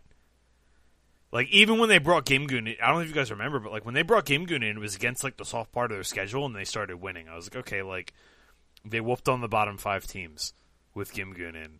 Obviously, it mattered because they had to win all those games to have a chance to get to playoffs, and they did.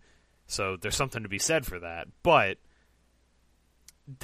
that was a weird dynamic. You have him leaving Korea, first of all, going to a team that was very bizarre in how they operated, just in general. Like FPX, do any of us disagree that FPX are just kind of a weird team?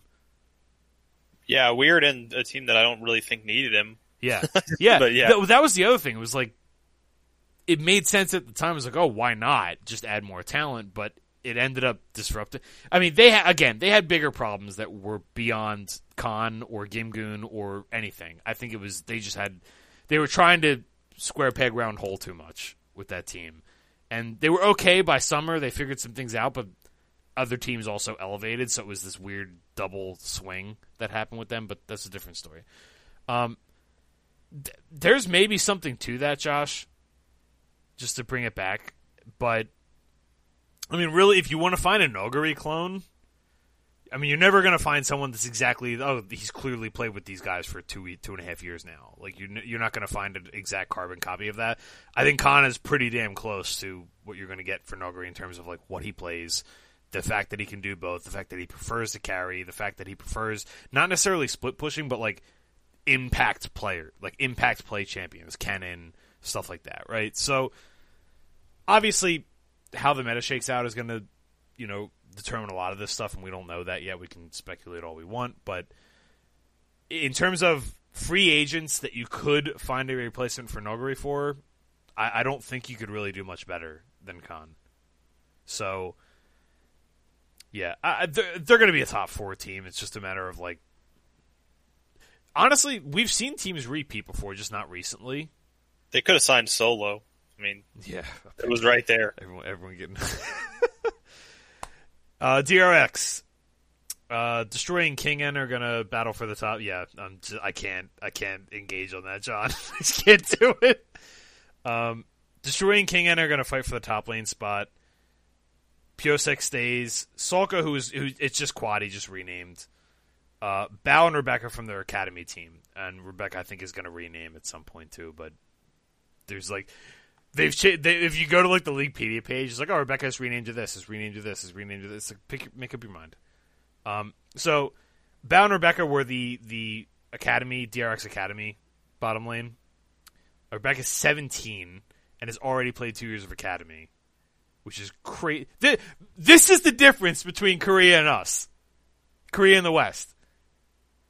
They're essentially signing like single A baseball contracts. They're going to these kids and being like, "We'll give you $100,000 or $50,000 to say that you're not going to sign with someone else for 2 years." This is why I think Papa Smithy might actually have something with these 100 Thieves Next guys. But anyway, this roster would have been really interesting to me more with CV Max because we've seen him able to pick out these young talents before. They're promoting 2 from within the organization, and they're retaining Pyosik and Quad, and then I'm assuming Kingan's going to end up being the starter. Yeah, just a classic rebuild scenario, keeping Pyosik, who was a success story for them. They couldn't hold on to Keria. They let the expensive older guys go.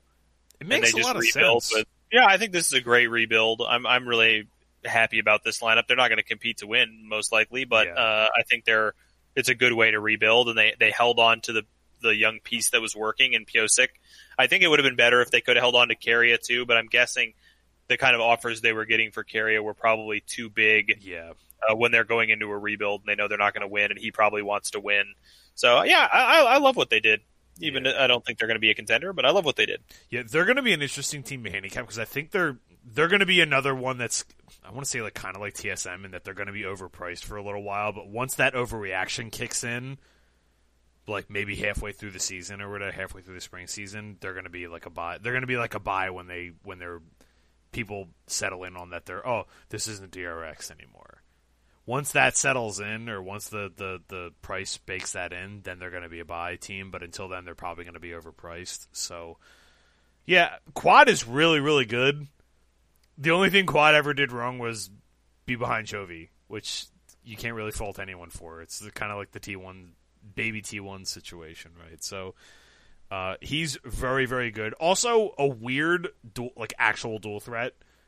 Actually plays top lane, was like he's challenger solo. He's an actual solo lane player. Would have fit in on old Victory 5 before they were good. Like actual solo lane player, like plays both.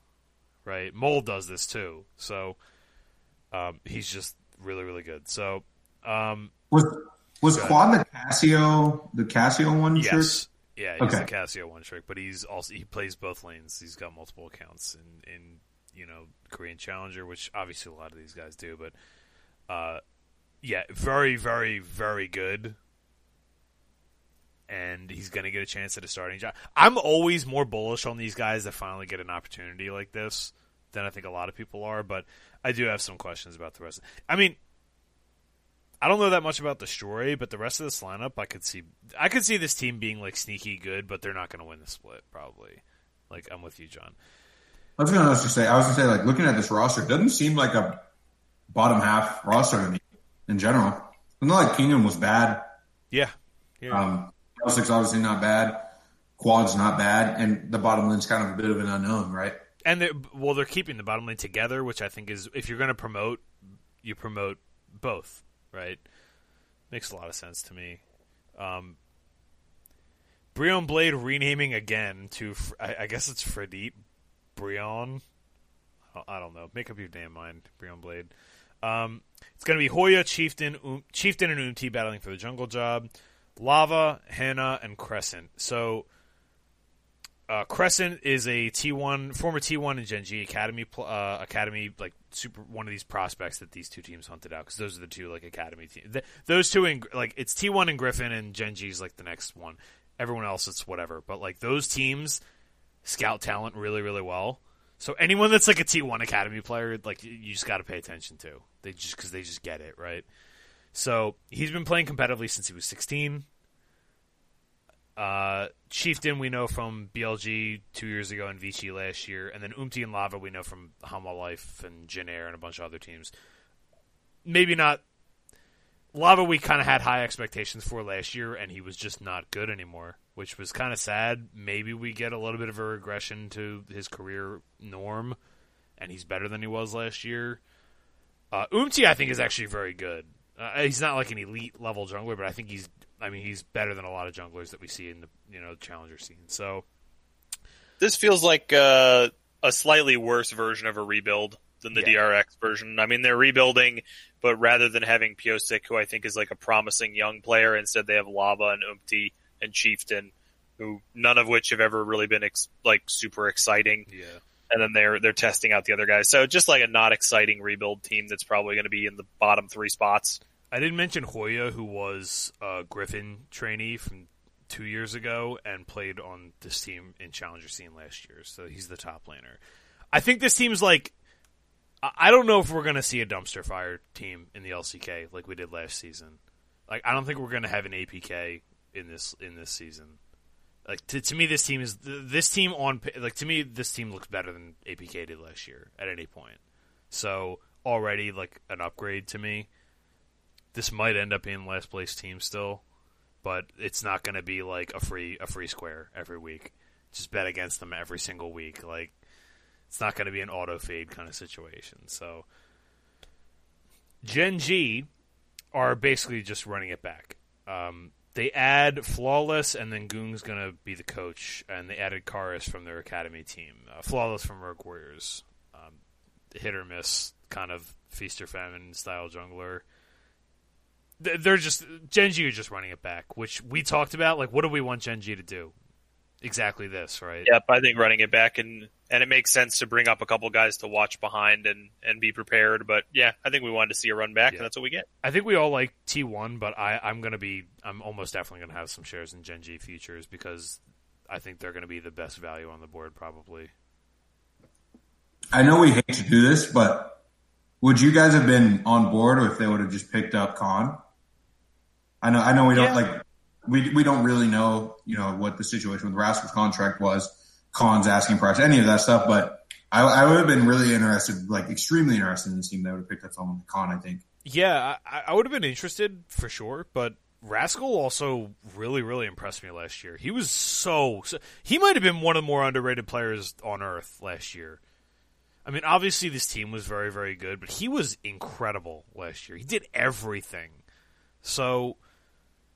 And I was like, okay, I had like moderate expectations for him, and he like blew my expectations out of the water. He was very good last season. He was the reason they won a few games last season for sure, and they had a stacked roster. So I kind of wonder, like, if you're Gen G, with how good you were last year and how close you were to maybe potentially being like a Worlds winning team, I'm interested if they put in any sort of bid at all for like Nuguri or Keria, like a real big name free agent to pick. Like Life I thought was good last season, but I think you could upgrade him. And I feel the same about Rascal, that he was like very good, but he could be upgraded. And I wonder if they even thought about like maybe trying to slam dunk home a superstar to add to the roster or not. I mean, it's already good enough, but yeah, they could have gone to Chovy. I think BDD was probably like, good enough that I wouldn't risk like mixing it up with him. I think BDD is like a top 5 mid laner, and it's really hard to argue. Like, I'm talking in the world. And but yeah, I think it's hard to argue, like, why would you screw that up? Like, than, like, if you want to change for the sake of change, I think that's the argument, right? But, like, this is exactly what I wanted from them. Run it back, add some prospects.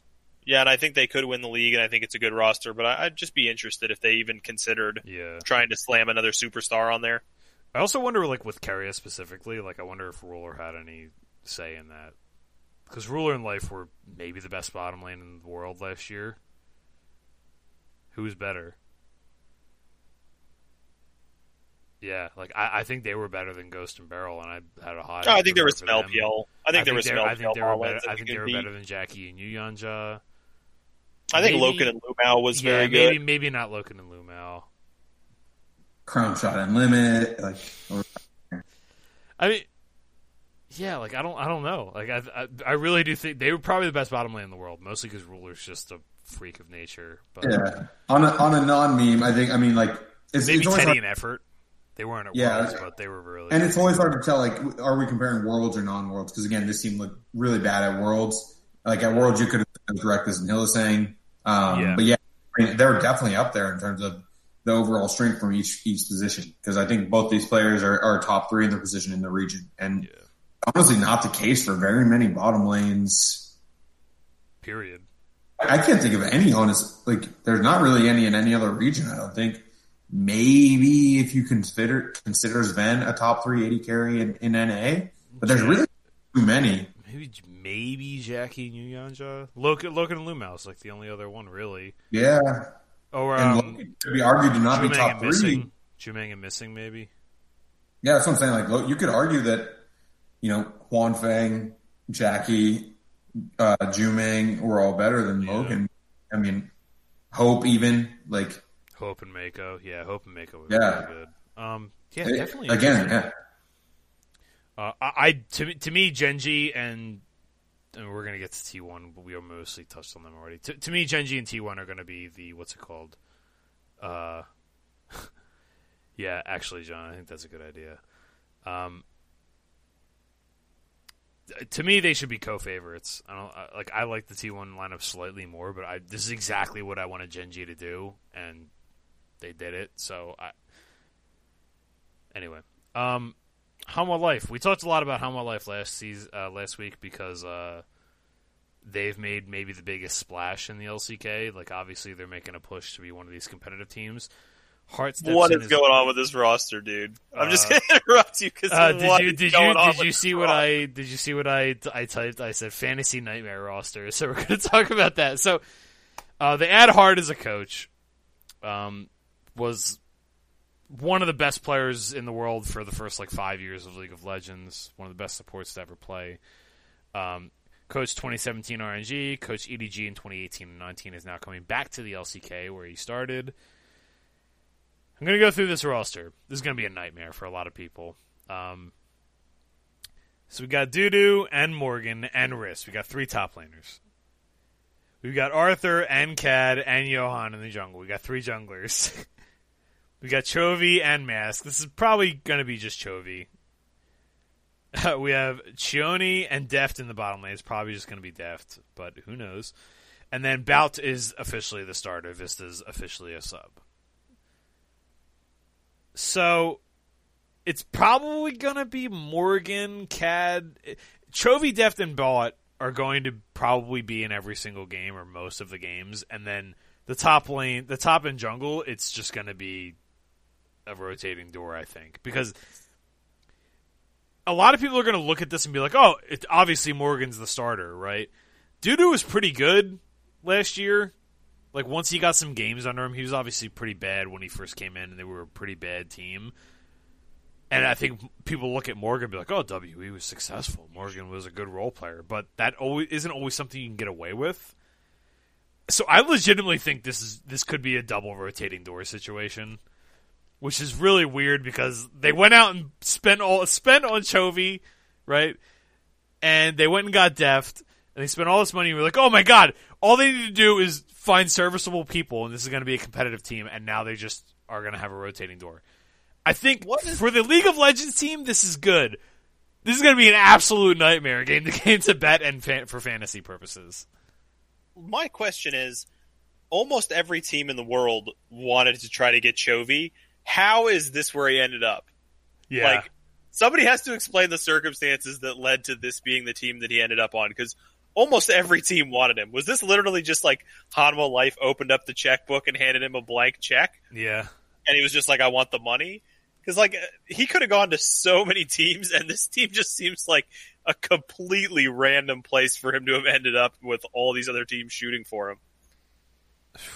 Yeah. I mean, I might be off base here, but I don't know. Chovy kind of seems like a bit of a follower at this point. I mean, CV Max to DRX, right? And now he's following Def to Hanwha Life. And like, I don't even know if you would say either of those situations in a vacuum were his best opportunity, given his ability at the time. I guess Chovy wasn't as hyped last offseason as he is this offseason, but especially this offseason, going to Hanwha Life when he likely had offers from almost every, like you said, John, almost every single LPL and LCK team, not to mention getting paid probably 10 times as much to just come to NA. Yeah. Yeah, when I heard Chovy to Hanwha Life, when I first heard that, I was like, I can't wait to see what other huge names Hanwha Life is bringing over here.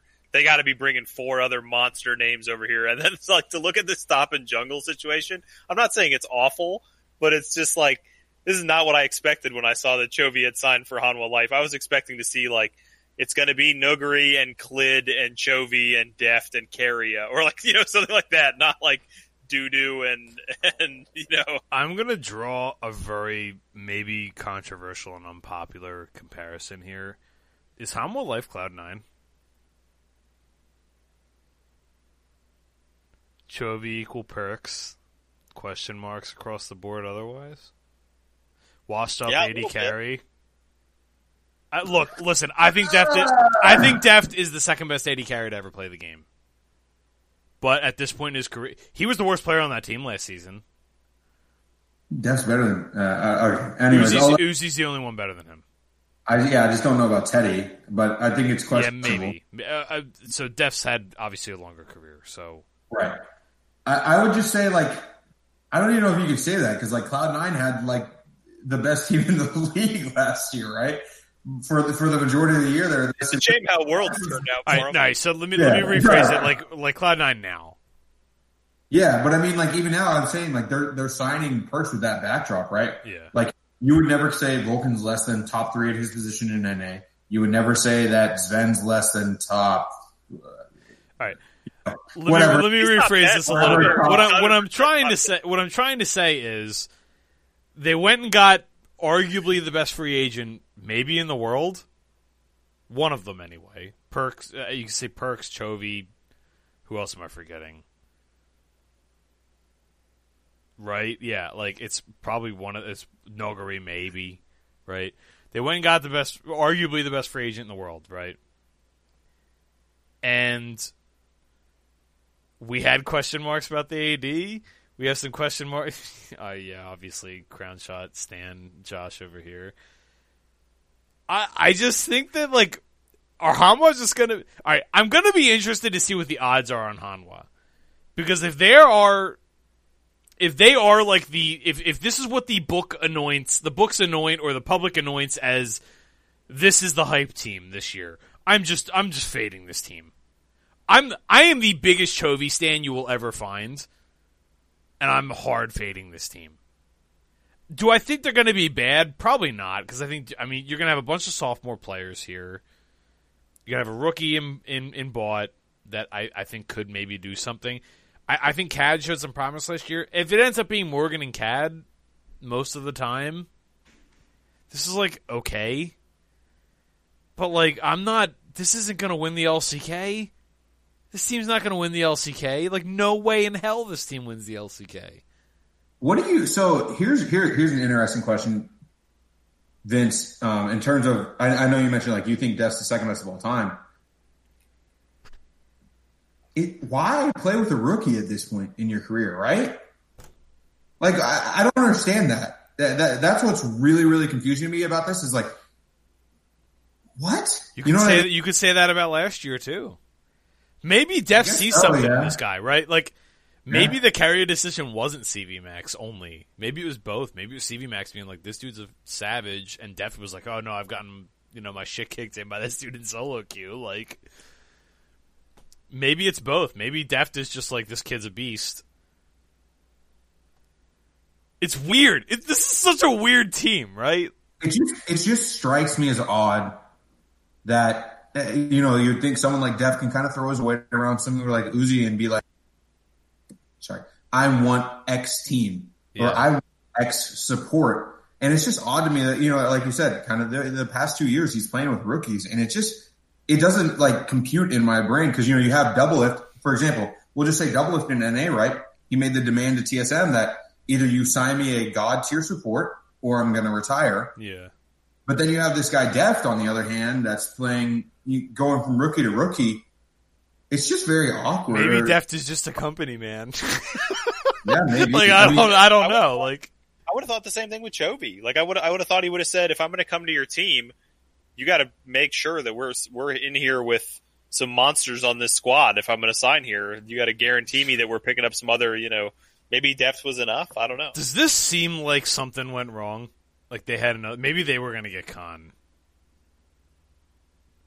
Yeah, or Nuguri. Yeah. Like, this feels like they got 2/3 of the way there.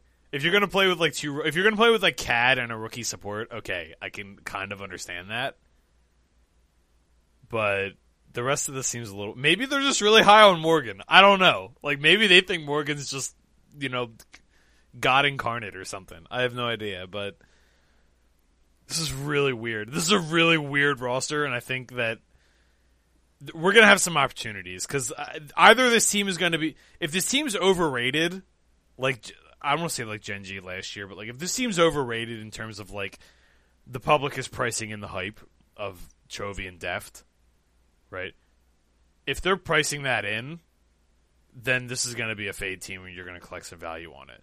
Otherwise, I think it's going to be like probably just to stay away for a while, like TSM, where it's like, okay, this team is obviously good, but they're going to be overpriced, so it's just going to be a no bet for a while. Like Mad Lions in summer, right? Once that hype developed and they were good, it's like, okay, we know this team's not that good, but they're just going to be unbettable for like the majority of the season. So, yeah, Hamo's going to be interesting. Really weird lineup. Yeah, and after starting with Deft and Chovy, it's like, what the hell happened? Like, maybe they just spent their budget. I don't know. KT Rolster. So Hirai, Acorn, and Supreme are going to stay as the coaches. They basically cleaned house besides UCal otherwise. The other, 9 people on this roster. Which, admittedly, you could make an argument that KT had, the deepest roster. In that, their subs were, starter quality players, more or less across the board.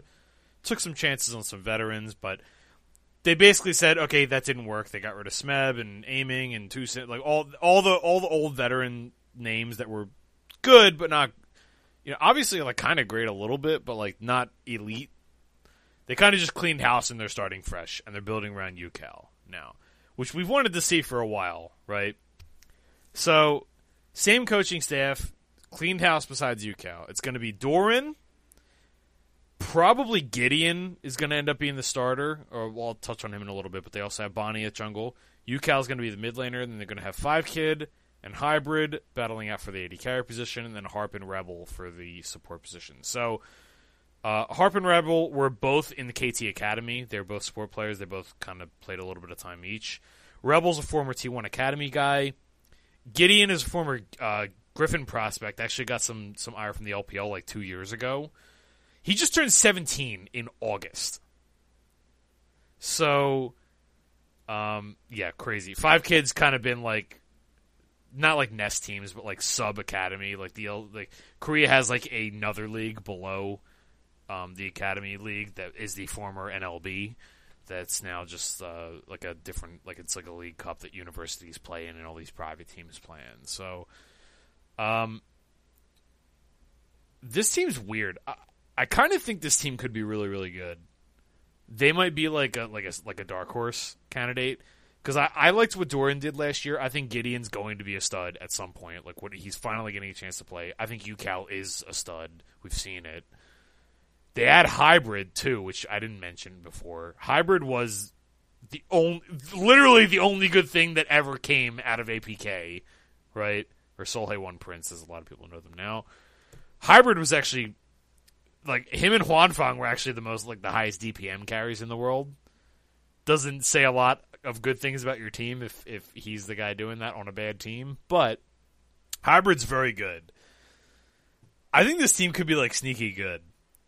I don't think they're going to be good necessarily, but I do think this is the right way to rebuild, just like DRX. Agreed. I think you take UCal, you take Hybrid, some known quantities who are very good that seem like they have Promote high from upside. within your system a little bit to make Yep. sure that people think that they can do that.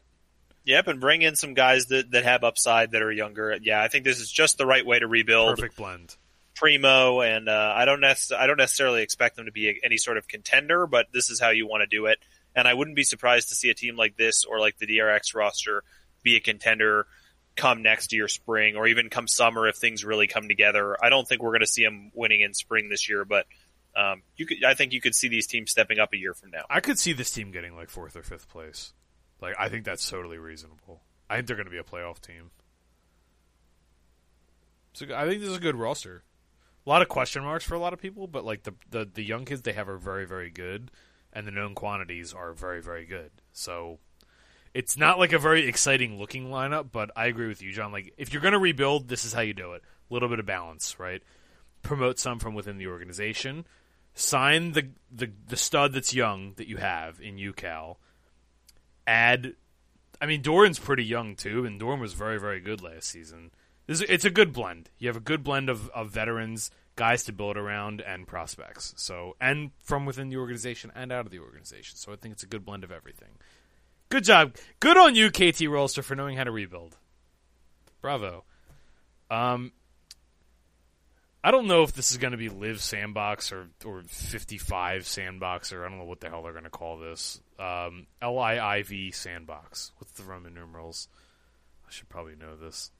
Anyway, Travel was a former Damwon coach, assistant coach for the pre-last year era of the coaching staff. He coached them for their entire trip through academy and led the first season in professional. He was the assistant coach. Was also with ESC Ever and some other teams before that. The roster looks like it's going to be Summit. They still have On Fleek. They still have Fate. They extended Route.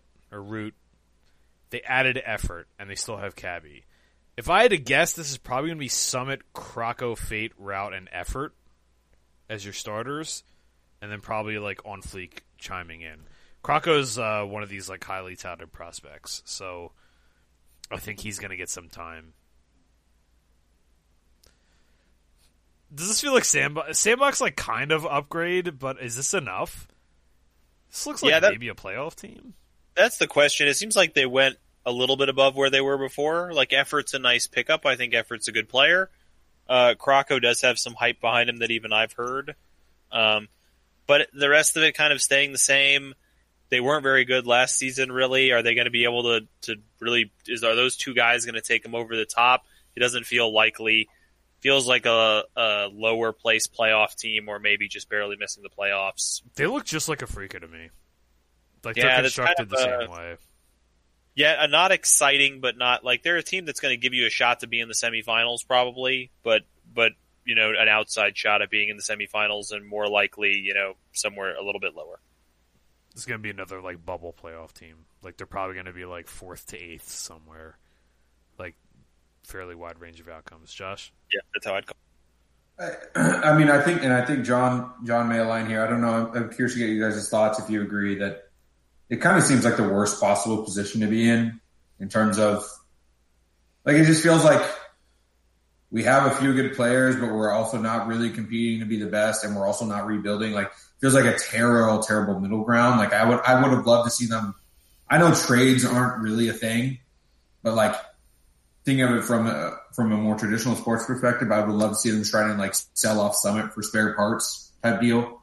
Even just not picking up Effort feels better to me. Like, assuming that Effort costs some decent amount of money, and I think he's a good player, but I think not picking him up might be better than picking him up for a team in this position. Sandbox feels to me like another one of these teams that missed the boat on something. Like, they're 2/3 of the way there, right? Like, put Chovy onto this team. What if they win the Chovy sweepstakes? And all of a sudden you have, like, Summit, Krakow, Chovy, Route, and Effort. Like, that's a good team. That's a top 4 team to me. Yeah. And the sequential order of things definitely makes it hard to understand. Like, yeah. I mean, it could have been that everyone was trying to build the best team for Chovy to want to choose them, right? Like you're saying. And so it's really hard for us to have any sort of insight to that. But it does just kind of feel bad from a perspective of looking at the team and what we think they can realistically do, it doesn't seem like super hopeful for the future nor for the short term. So it's kind of a tough spot for sure. This is the kind of team I'm going to like to bet on, but I don't necessarily like, if that makes sense. Like Dynamics was for me last year, where like I know this team's just going to be underrated, but I don't ever expect them to actually win the split or anything like that. So, yeah, to me, if you're going to compete in the LCK, you have to have a mid laner. You have to have a stud in the mid lane, period. There's never been a competitive team. Afrika is the closest thing we've ever had to like a pseudo-competitive team that's ever had like a mediocre or worse mid laner. If you go over, like quite literally, this is worth like the 10 minutes of Ligapediaing it, right? Go through and look at all the LCK playoff teams in the last 6 years. Go ahead and look for the last ever, period. Look at all the LCK playoff teams ever and tell me how many bad mid laners are on those teams. There's almost none. And if they are, they're knocked in the first round. So, I know that's like a very old school, like, oh, you need to have defense wins championships. Like, it's a very cliche, like, old school, like, meme way of thinking or whatever, but, like, to me, this team they are capped by how good Fate is. If Fate ends up being, like, now he gets this is his second, going to be, like, potentially full-time starting year, his true sophomore season, even though he played a lot before then, right? This is his true sophomore season. He really blossoms into a stud player. He was pretty good last year. I don't think he was, bad or particularly great, but he had moments, right? If he can kind of blossom and grow into his hype a little, not his hype like 2 years ago, right? If he can grow into that and he can mature as a player and be like turn into like an actual quality player, like mid laner that can compete with these top end guys, then Sandbox, I think, are going to be in business. But to me, that's like holding them back.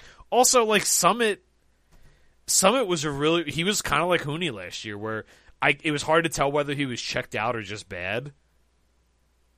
He had like a little bit of like Huni / the Shy to him a little bit, where it's like, all right, dude, like, are you actually this dumb, or are you just like not caring about this game and trying to, put your team on your back, right?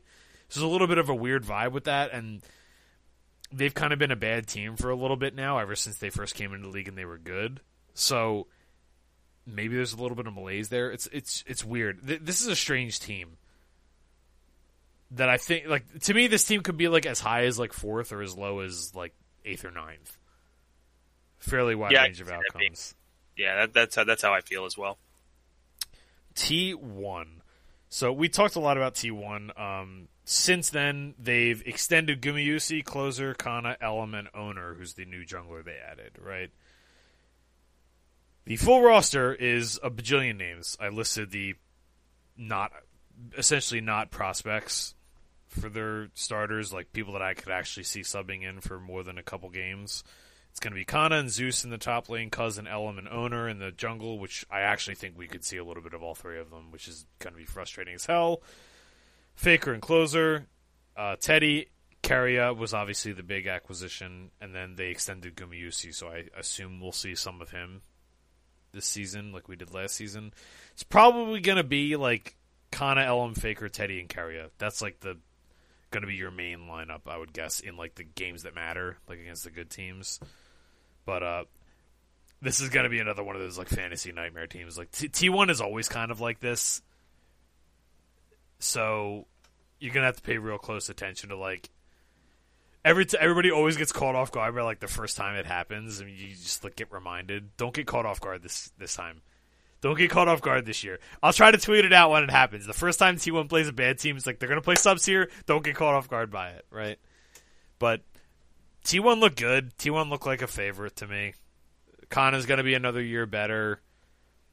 I mean, Elm was really, really good. I think Cuz is probably going to get phased out at this point, picking up another jungler. And, I mean, you're probably going to see Faker and Closer timeshare, and then Teddy and Keria should be just an insane bottom lane. Yeah, this feels like the LCK favorite to me. We'll have to see how the odds get released. I'm hoping that they kind of do what they've done in the past and just rate the teams based on how they did last year. Like, as far as their, like, upcoming odds for futures, because I'd love to get some plus odds, some decent plus odds on T1. I already got T1 to win Worlds next year. Yeah, I think T1's got a very good lineup here, and they're my favorites. To me, Gen G and them are co-favorites, but Gen G is going to be overpriced, and they're going to be underpriced because of the fact that they weren't at Worlds. So, yeah, I think both lineups are very, very good. T1, Josh, thoughts? More than anything, I'm just interested to see how Faker does. Yeah. Right, I want to see if it was a bit of a the narrative going into the end of last season, fair or not, was that he's falling off, and I want to see whether or not he disproves that notion, or whether as sad as it could be, it may be true. And really, really interested to kind of keep my eye on that situation more than anything else, I think. Yeah, it's going to be really weird to evaluate because Closer was so good, but we also got Closer against like all the bad teams. We only got like 2 games of him against good teams, so it's going to be really weird because like they can both just be good. Like it's not mutually exclusive, So like they could just be an Easy Hoon Faker situation again. We could have that situation again, which is wild to me. And I think like they found one of like the only possible upgrades at support because I think Effort was crazy underrated. Guy's gotten better and better and better over his career. Maybe got the short end of the straw here a little bit, but yeah. T1 are going to be good. They're a top 2 team for sure. Last but not least, my favorite team, not my favorite team, but a team that I went to bat for more than once last season, Team Dynamics. Extend essentially their coaching staff. They added some more coaches as well, but they extended most of the guys they had there. Extended Rich, and this lineup is going to be... Oh, and they picked up Peanut as well. So this lineup's likely going to be Rich, Peanut, Bay, who I'll touch on in a second, Doc Dumb again, and Kellen from Gen G, who's like the support that played about a third of the time with Gen G. Life got about 2/3. It was like a 2/3, 1/3 split there. Bay is another one of these Griffin prospects from a couple years ago. And I wrote on here noticing a trend with T1 and Griffin prospects. They're everywhere. Look, not all of them are going to be superstars, but the fact of the matter is, multiple leagues, some of them are starters now, maybe not like the sexiest names or whatever, but like, we're going to talk about it with the LPL next week, which we already decided in the middle of this podcast that we're just going to do next week because we ran long. But a couple of the T1 prospects are in the LPL now. And I'm telling you, like, they've been doing this for 7 years. 7 years of this. They were way ahead of the curve on this. Good organizations are good. That's period. Thoughts on Team Dynamics? Yeah. I'll say, first things first, I think Team Dynamics is going to be right there in that tier of gatekeeping. Yeah. Maybe a little bit below. They feel like more of a like 5th to 8th range of outcomes to me type squad. I don't necessarily think they did enough in the offseason to really change that. I thought they were, again, like one of those teams we've talked about it before with, I think, Rogue Warriors. One of those teams you kind of want to bet on to punch up. But, it's kind of, their overall ceiling's not super high. Yeah, they were a very good fundamental team. Like they played good League of Legends, and they were willing to do some outside the box things. So obviously, Doc Dumb with the Heimerdinger 80 carry and some other things, but they were a good fundamental team that had enough different looks that they could throw you off with something. But ultimately, like their player quality was like their big issue, right? I thought Kuzan was fine, but they dropped Kuzan, so they're going with a new mid laner here. I thought Rich was the standout for this team, and they retained him. They're bringing in prospect mid laner. They upgraded support probably. I think Kellen was very, very good in the time that he played. A little hard to diagnose with how good Gen G was. And then they bring in Peanut. They also have Juhan, who's another jungler, but I'm assuming this is going to be Peanut if they brought him in. Yeah. The other thing I want to say is it's not related to Team Dynamics, but the second thing you mentioned about T1 and Griffin. So I'll touch on that after John gives his thoughts on the roster. I was just going to say, I think this is the poor team's version of a solid rebuild. Like, I think they're a team that doesn't have the name value or the brand of a DRX or one of those teams. And And they went into a rebuild. They kept the guy who was probably their most promising prospect in Rich, kind of the same way DRX kept Piosic. And then they brought in some younger guys for the most part. Peanut is the part of the roster that doesn't make a lot of sense to me unless a little weird. They're just going with like a, share veteran experience about the scene with the other players type role for him. But I think they didn't get younger guys who are as hyped as some of the bigger name teams got. Like they got some guys that are coming in like this guy could potentially be a super stud in a few years. Whereas Dynamics has got some guys that like I hadn't really heard it like be as nearly as hyped as those other guys. But, they're going into a rebuild. They kept their strongest player.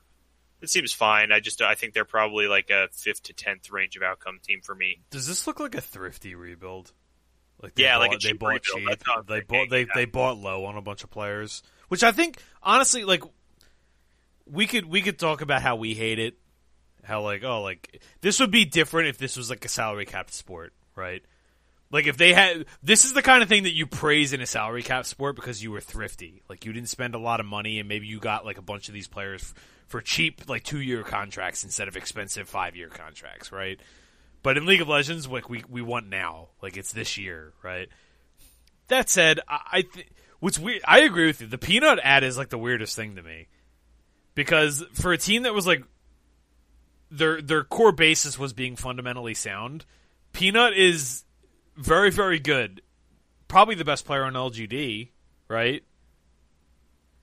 But LGD were a fucking awful fundamental team. They were a terrible fundamental team. So it's going to be weird for him going back to the opposite, I think. Not that, like, Dynamics are, like, stuffy, arrogant, like, old school, like that, but they were, like, a solid fundamental team. It's going to be a little weird for him going back to that, but they also kind of had a little bit of a problem with, like, nobody doing anything. So maybe Peanut is exactly the solution for that, right?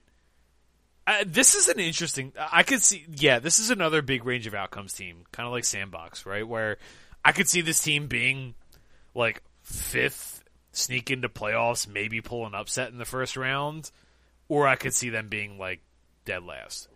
But that kind of puts a wrap on the LCK in general. Is how are we looking at the LCK in general? Because to me, I don't think we have an APK team this season. I mentioned this earlier. I think you're going to have like a normal...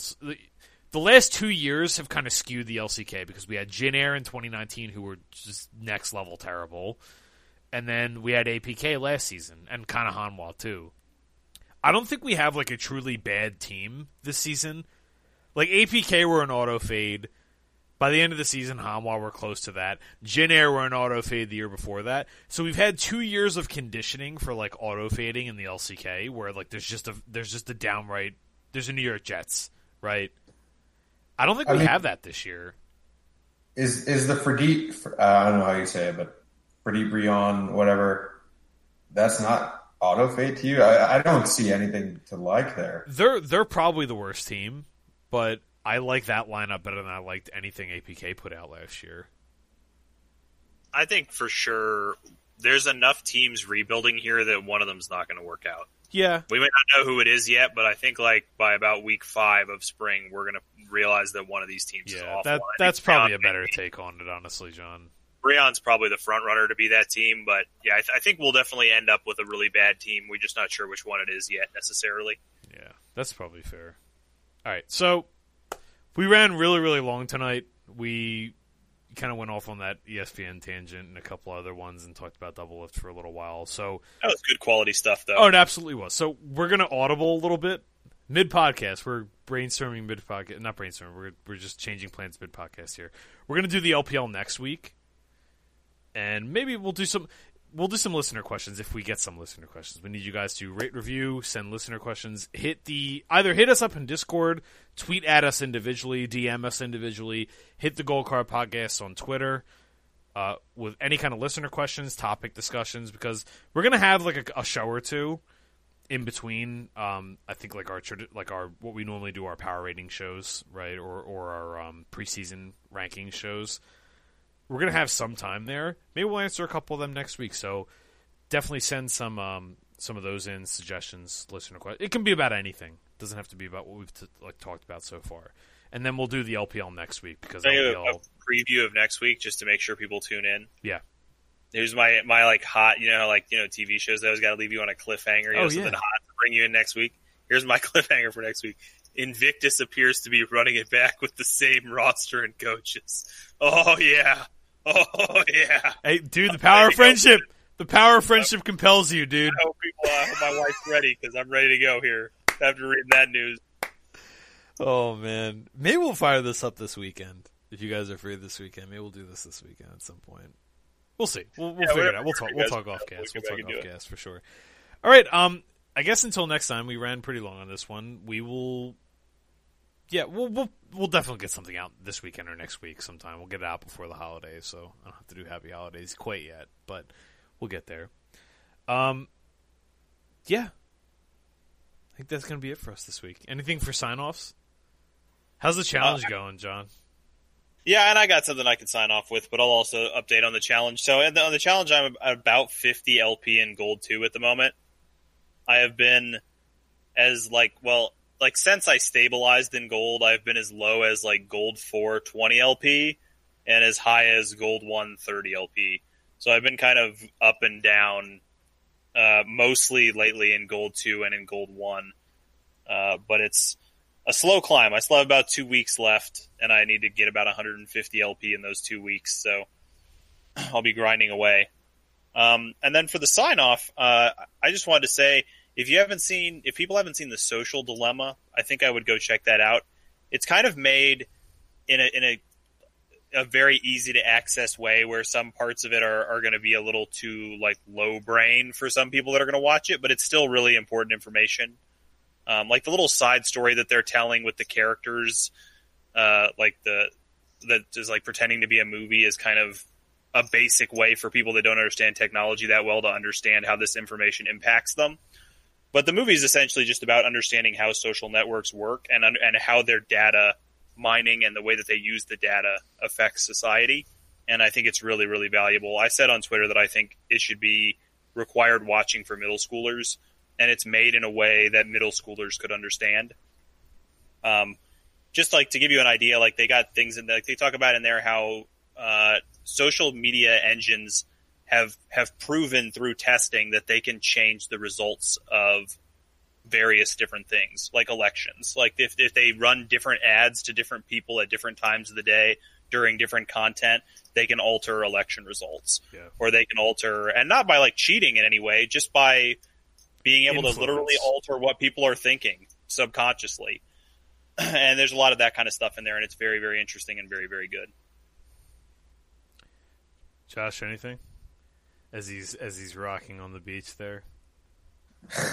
Yeah, I don't have anything big standing out here. Just there's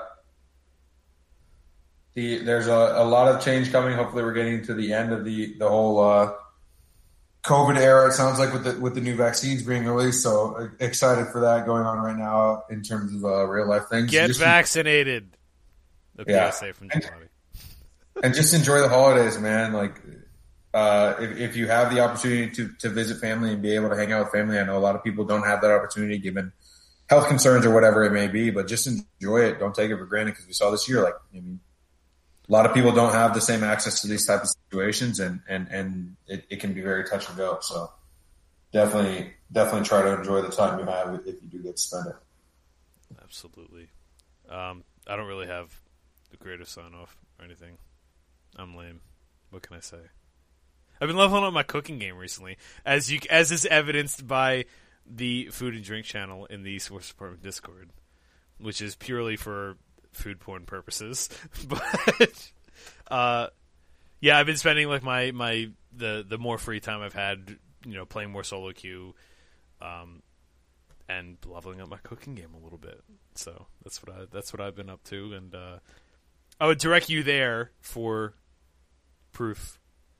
Evidence of said practice. Yeah, and the listeners can't see it, but Chef Gelati's backdrop is in Gelati's bar right now. So he's got the kitchen back there behind him. He's chefing it up back there. This is this podcast. This podcast was sponsored by I've dubbed it the Gelati. Did I tell you guys about this?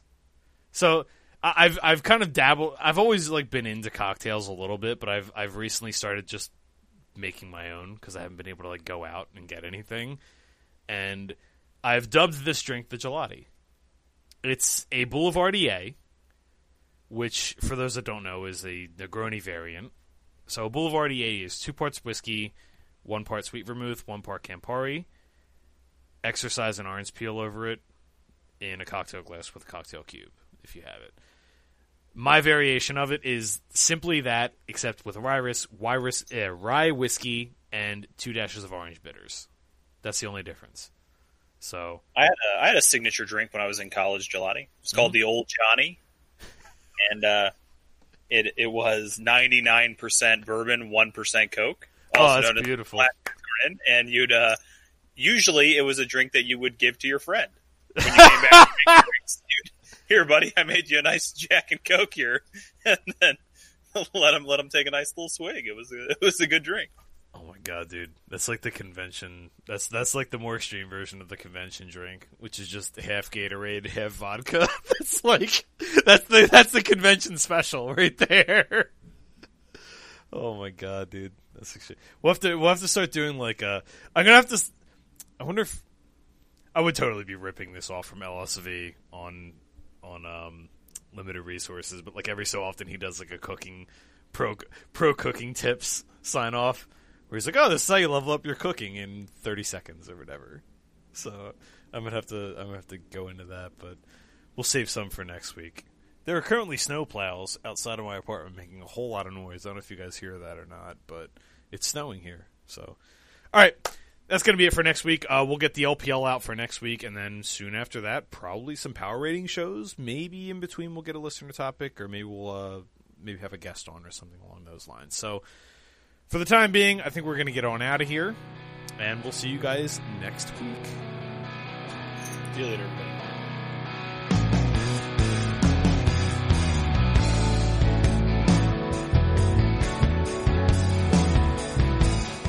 The Gold Card podcast opening theme is Clouds by Harvey and the Hendersons. The closing theme is Wasp in a Hat by the Tea Club. Subscribe to the podcast on iTunes and Podbean to never miss an episode.